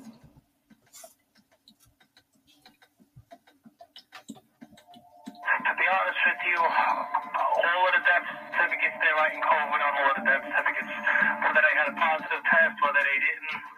So I think, again, this is my personal opinion. I think, like the mayor in our city, they're looking for federal funding, and the more they put COVID on a death certificate, the more they can ask for federal funds. So I think it's political. So I'm going to turn around and say, like not everybody that we have here that has COVID on a death certificate died of COVID. Can I prove that? No, but that is my suspicion. So you think that they're just putting it on everyone who's dying? They're putting it on everybody's death certificate to make life easier for them, because like the causes of death get proved right away. If you write COVID, I mean, listen, they're just pushing things out because they're overwhelmed, and it's just easier to write COVID on everything. That's my opinion. So this isn't like, we're not the first case of this happening. Oh, absolutely not. How often do you think this has happened? Quite a lot. Quite a lot. So you've seen I couldn't give you a number, but quite a lot. Okay. So you've seen other families at your funeral home? Absolutely. I've seen causes. I've seen people, say COVID in family, somebody never tested. We don't know, and they're writing it anyway. Because if the law allows them, like if it's in their medical opinion, it allows them to write it, so they don't even have to prove it. So do you think that they're doing it to help the mayor, or? No, I think they're doing it to help the mayor. I think the mayor is ordering it from down, because the more deaths that they report from COVID, the more money they can go and ask the federal government for. They put 100 COVIDs, I'm going to tell you all 100 people didn't have COVID. How can I tell you what percentage? No, but I can tell you this is what they're doing. And they're not even testing these people for COVID. They're not even testing these people. If the doctor thinks you had COVID, he's allowed to write it down. Listen, you asked the question, I'm going to give you the answer. I'm sorry if the answer may not be what you want to hear, but I'll apologize for that. I'm not going to lie to people. Mike Lanza was not the only funeral director we heard this story from. His observations were shared by many. Putting COVID on a lot of death certificates, because people that are going to the hospital, any kind of respiratory distress, respiratory problems, pneumonia, the flu-like symptoms lead into the COVID-19. So, it's hard for them to put their finger on it. So just to be safe, what does it matter? I guess that's my confusion, is if he dies, he's got a heart condition, but they're going to say... I mean, all you're doing is you're padding statistics. You're putting people on that have COVID-19. If they didn't have it, you're making the death rate for New York City a lot higher than it should be. A lot of people have been dying at home. Okay? And the problem is the medical examiner, if you had a private doctor, the medical examiner would speak to the private doctor over the phone, clear it up, bing, bang, it's all done. But now if you don't have a private doctor and you are on any medical care, they're automatically putting down on the death certificate COVID-19, because they don't want to go they're so overwhelmed, A, and B, they're not going out to houses anymore. They would go out to the house, they would investigate the scene, they would do some, testing at the scene, and then come up with a conclusion as to he had heart disease.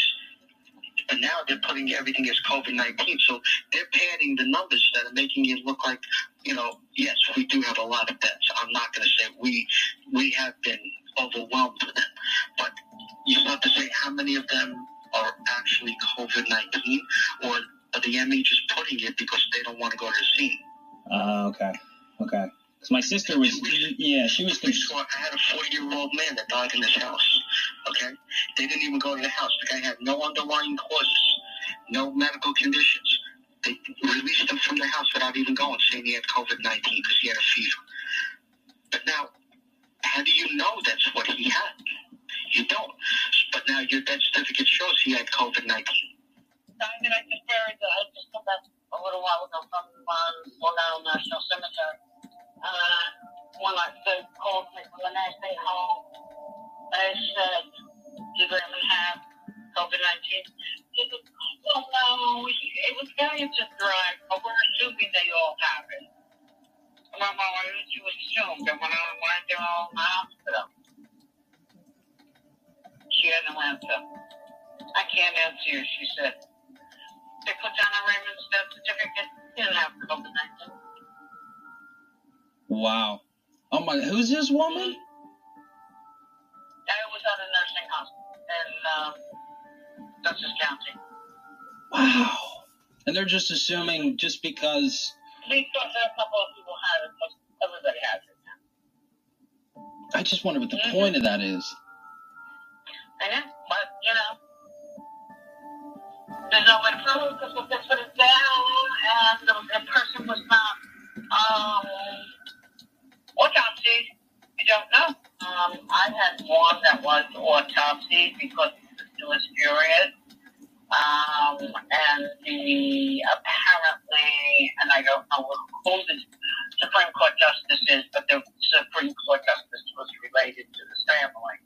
And because I know my sister didn't die of COVID-19, she said she had Alzheimer's, and they didn't suction her. You have to suction because they forget how to swallow. And right away they put down COVID-19 on her death certificate, and the Supreme Court Justice, whoever it is, contacted the hospital. They did an independent autopsy. They found no COVID-19. Okay, so this is a case where someone was said to have had it, and then afterwards they checked, no COVID-19. Because the sister refused to believe that her sister had COVID-19, and like I said, she was the one who said to me, she says, "Well, my cousin is, Chief Justice of the Supreme Court, and I'm going to contact, and we're going to get an autopsy, and you do what you got to do, And she did what she has to do, and sure enough, I called her, and I said, the doctor signed the death certificate, did the autopsy, no COVID-19. So this guy made like a special call for the autopsy. Chief Supreme Court Justice guy. Wow. Basically, every civilian that comes across our desk now has COVID on it. Even if people aren't tested, if they have a cough, if they have a flu symptom, it's basically considered COVID. If you work in a hospital or the government and you witness something troubling, we want you to contact us securely at veritastips@protonmail.com. We want to know about any fraud or corruption that may be going on, and we will protect your identity. So contact us. We need you, and your country needs you. Love Project Veritas. Love Project Veritas. So that's what that was a story that they had run back then in regards to what could really have been driving, this whole scandal, this whole scheme. Now, there was back in October, I think, of 2020. There actually was they had what do they call it? A public press event, a press conference out there in front of City Hall in New York City, where they had dozens of family members who were demanding answers from Cuomo and also demanding he apologize. I mean, that's just asking lightly of something. If you ask me, like, they just want truth. They obviously want justice in that regards, but it seems like there was some litigation that took place, and basically it was in the arena of like FOIA requests, but based on some of the articles I was looking at, it doesn't seem like that moved anything for the people of New York who are the victims or against Cuomo. It is a good thing to note that a paper like the New York Post is still very much so pushing the COVID-19 nursing home death scandal in their paper. There were several articles from this month alone, at least 5 of them, that were telling people not to forget that Cuomo was at the head of that death scandal and responsible for the death of 15,000 senior citizens and sick there in the state of New York. So it doesn't seem like it seems like it's an issue that they're still going to keep pushing. It doesn't seem like it's an issue that's going to vanish. And hopefully we can keep the story at the top of mind. So this way, those who did have fallen family members can see justice, and also the heinous actions of a governor can see some accountability. So, let's talk about now, guys, the infrastructure package. No, we really haven't talked about much about this whole infrastructure thing. I mean, aside from just being a total waste of taxpayers' money and not going towards what it's supposed to go to, it's not one of those bills that, like, say, for example, HR 1, the For the People Act, and S1, that's something that was very detrimental to cover. But, guys, the reason why we are going to show a little bit of information is because apparently this passed in the Senate. Okay, so once again, ladies and gentlemen, like we usually say, it is rhino hunting season. And if it passed in the Senate, that was with the approval or the AI saying, voting for the Senate bill to pass in the Senate. It's time for a rhino roundup, right? So now the Senate passed on Tuesday morning, that is this morning, the $1.2 trillion White House-backed infrastructure bill. Of course, they debate about it a lot, and President Trump said, you could have fought this off by, using the debt ceiling against the Dems, against the communists, but the rhinos just did not seem to see it that way. Instead, they're saying, oh, it's about bipartisanship. Oh, it's to show that we can be bipartisan. BS, correct, guys? BS, especially in something that's so detrimental. Now, the infrastructure bill is formally called the Infrastructure Investment and Jobs Act, and it was hashed out by a bipartisan group of senators and also President-elect Pete O'Joe's administration. It passed 69-30 in the Senate, and it will include $550 billion in new federal spending over 5 years. It is 2,700 pages long. It invests $110 billion towards roads, bridges, and major projects, provides some $66 billion to passenger and freight rails, $65 billion to rebuild the electric grid, $65 billion to expand broadband internet lines, and $55 billion for water pipes, including replacing lead pipes and more.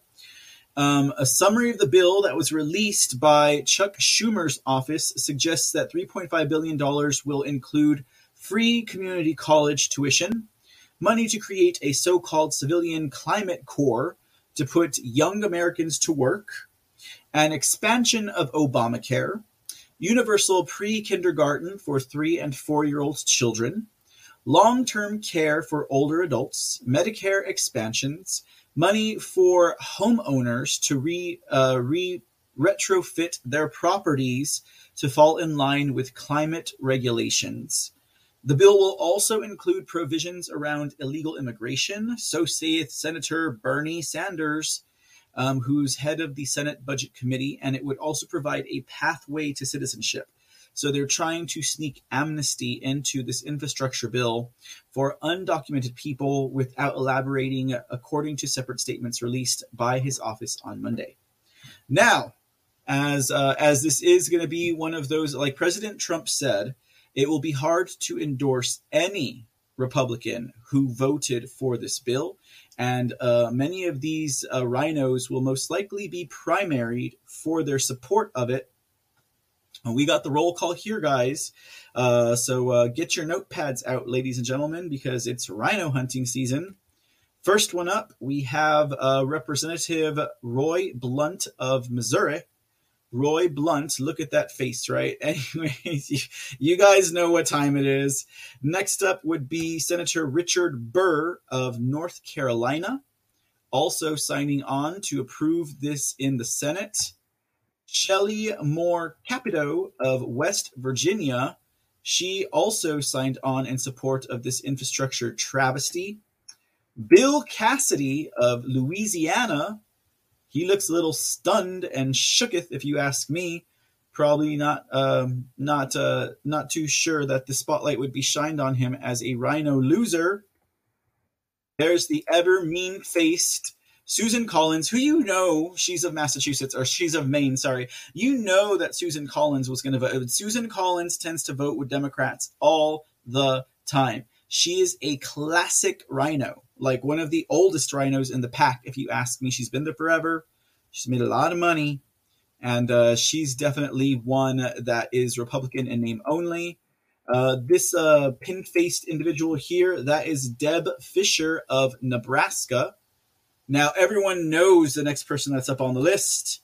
It is one Lindsey Graham. I guess we could have expected that Lindsey Graham, who looks like, deformed bat boy here, would have voted with the Dems to approve this heinous infrastructure bill. Again, true colors coming out. You know, he might have talked a tough game back in the early days of the Trump administration. He needs to cut his nose hair too, by the way.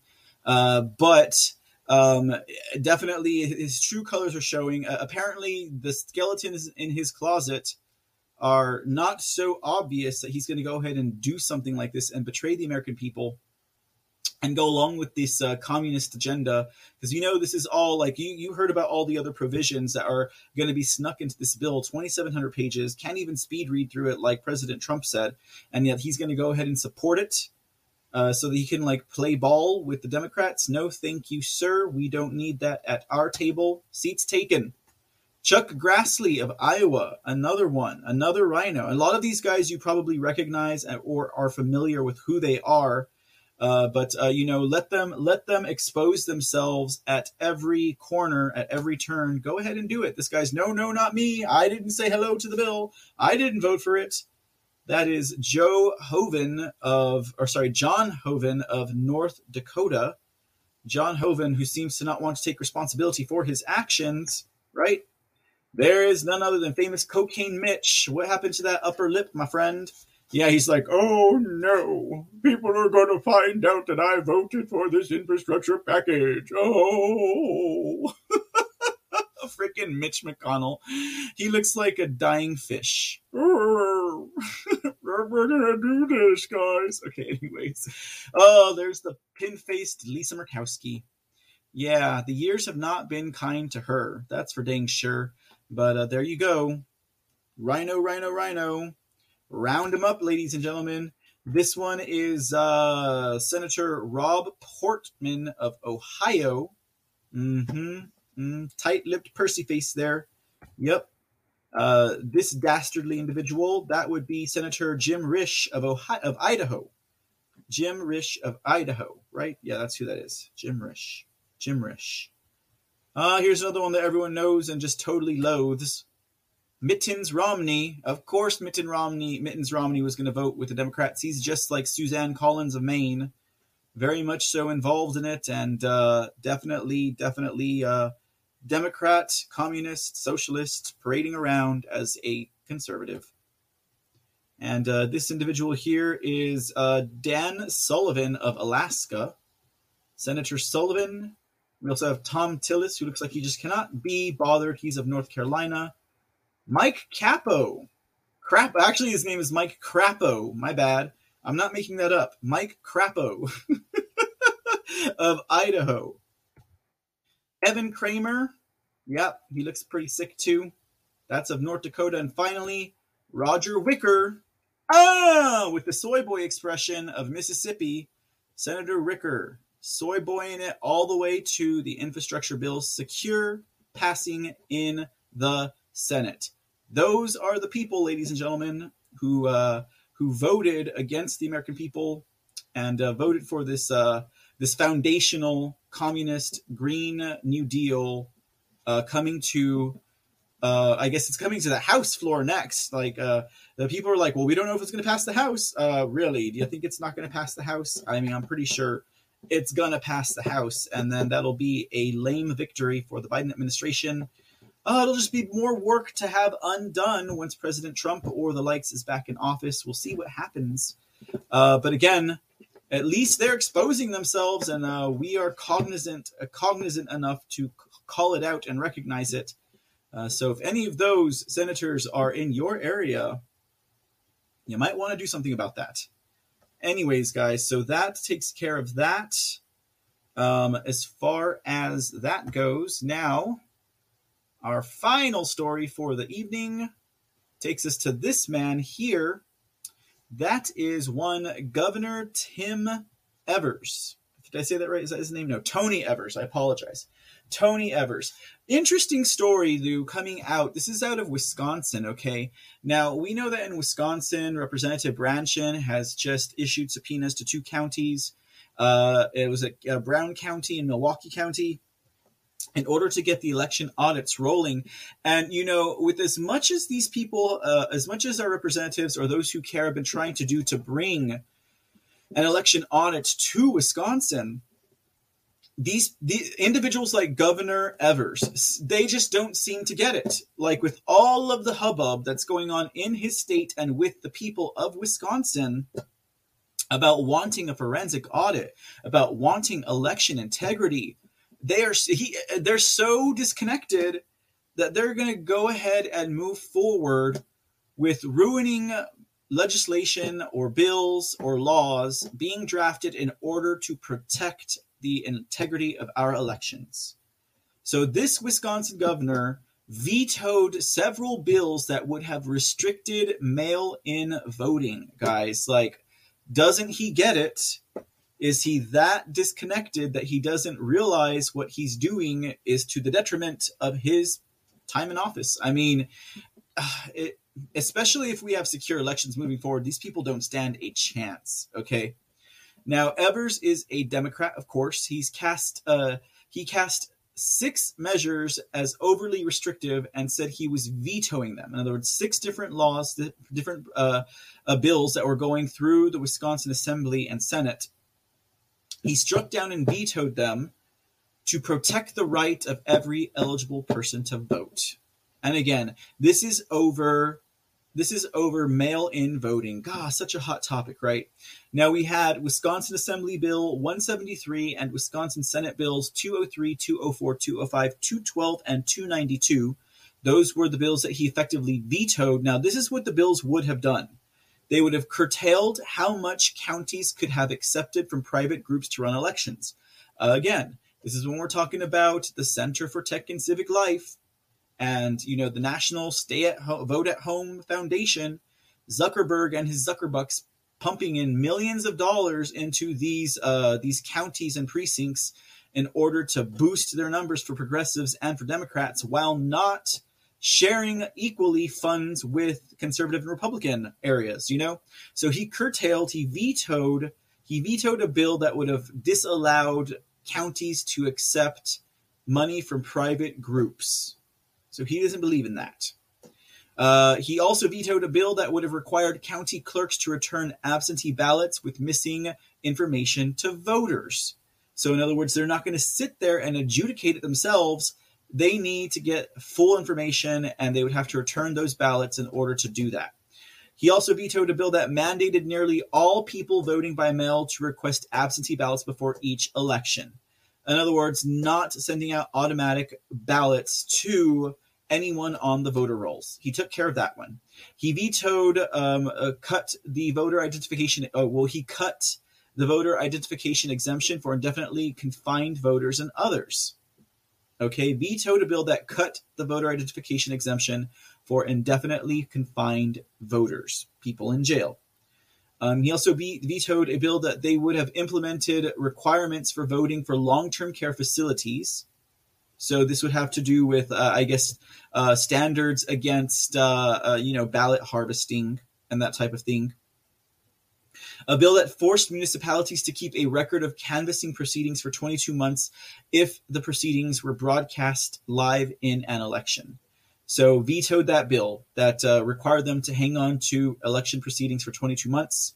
He vetoed a bill that restricted who can deliver an absentee ballot on behalf of another person. And generally speaking, if you have someone who's delivering an absentee ballot, it has to be like an election worker, and I think at the most maybe a family member can, but that's in some states, not in all. So as you can see, Governor Evers is totally opposed to protecting the integrity of elections via the mailing absentee system. He's vetoed it. Now, Republicans control both legislative chambers in the state of Wisconsin, but they do not have enough members in either chamber to provide override vetoes to what the governor there has done. Overriding vetoes in Wisconsin would require a 2/3 supermajority in the Wisconsin Assembly, as well as the Wisconsin Senate. Very interesting, ladies and gentlemen. It baffles me exactly how disconnected this man is from what's going on in his own state, in his own backyard. And you have to wonder, do they not care? Or are they just that arrogant that they can think they'll go ahead and continue to get away with these things? I don't know, guys. I guess that is the case. At least we'll see what happens to Governor Evers moving forward with his elections.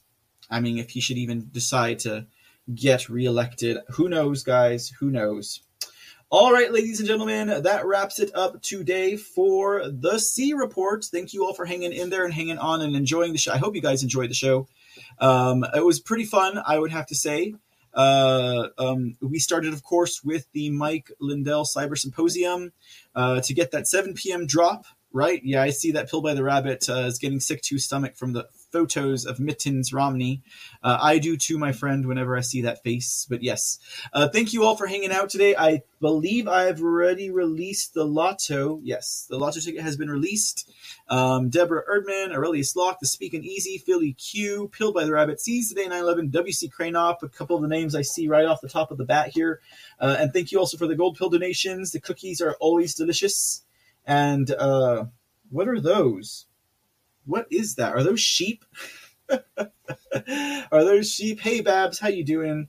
Sol Rico, Texas Gal, the pleasure is always mine. And thank you guys for hanging out. 17 Angels, all of you guys there. Belushi, is that you I see in there? Is he still in the room? I thought I saw Belushi.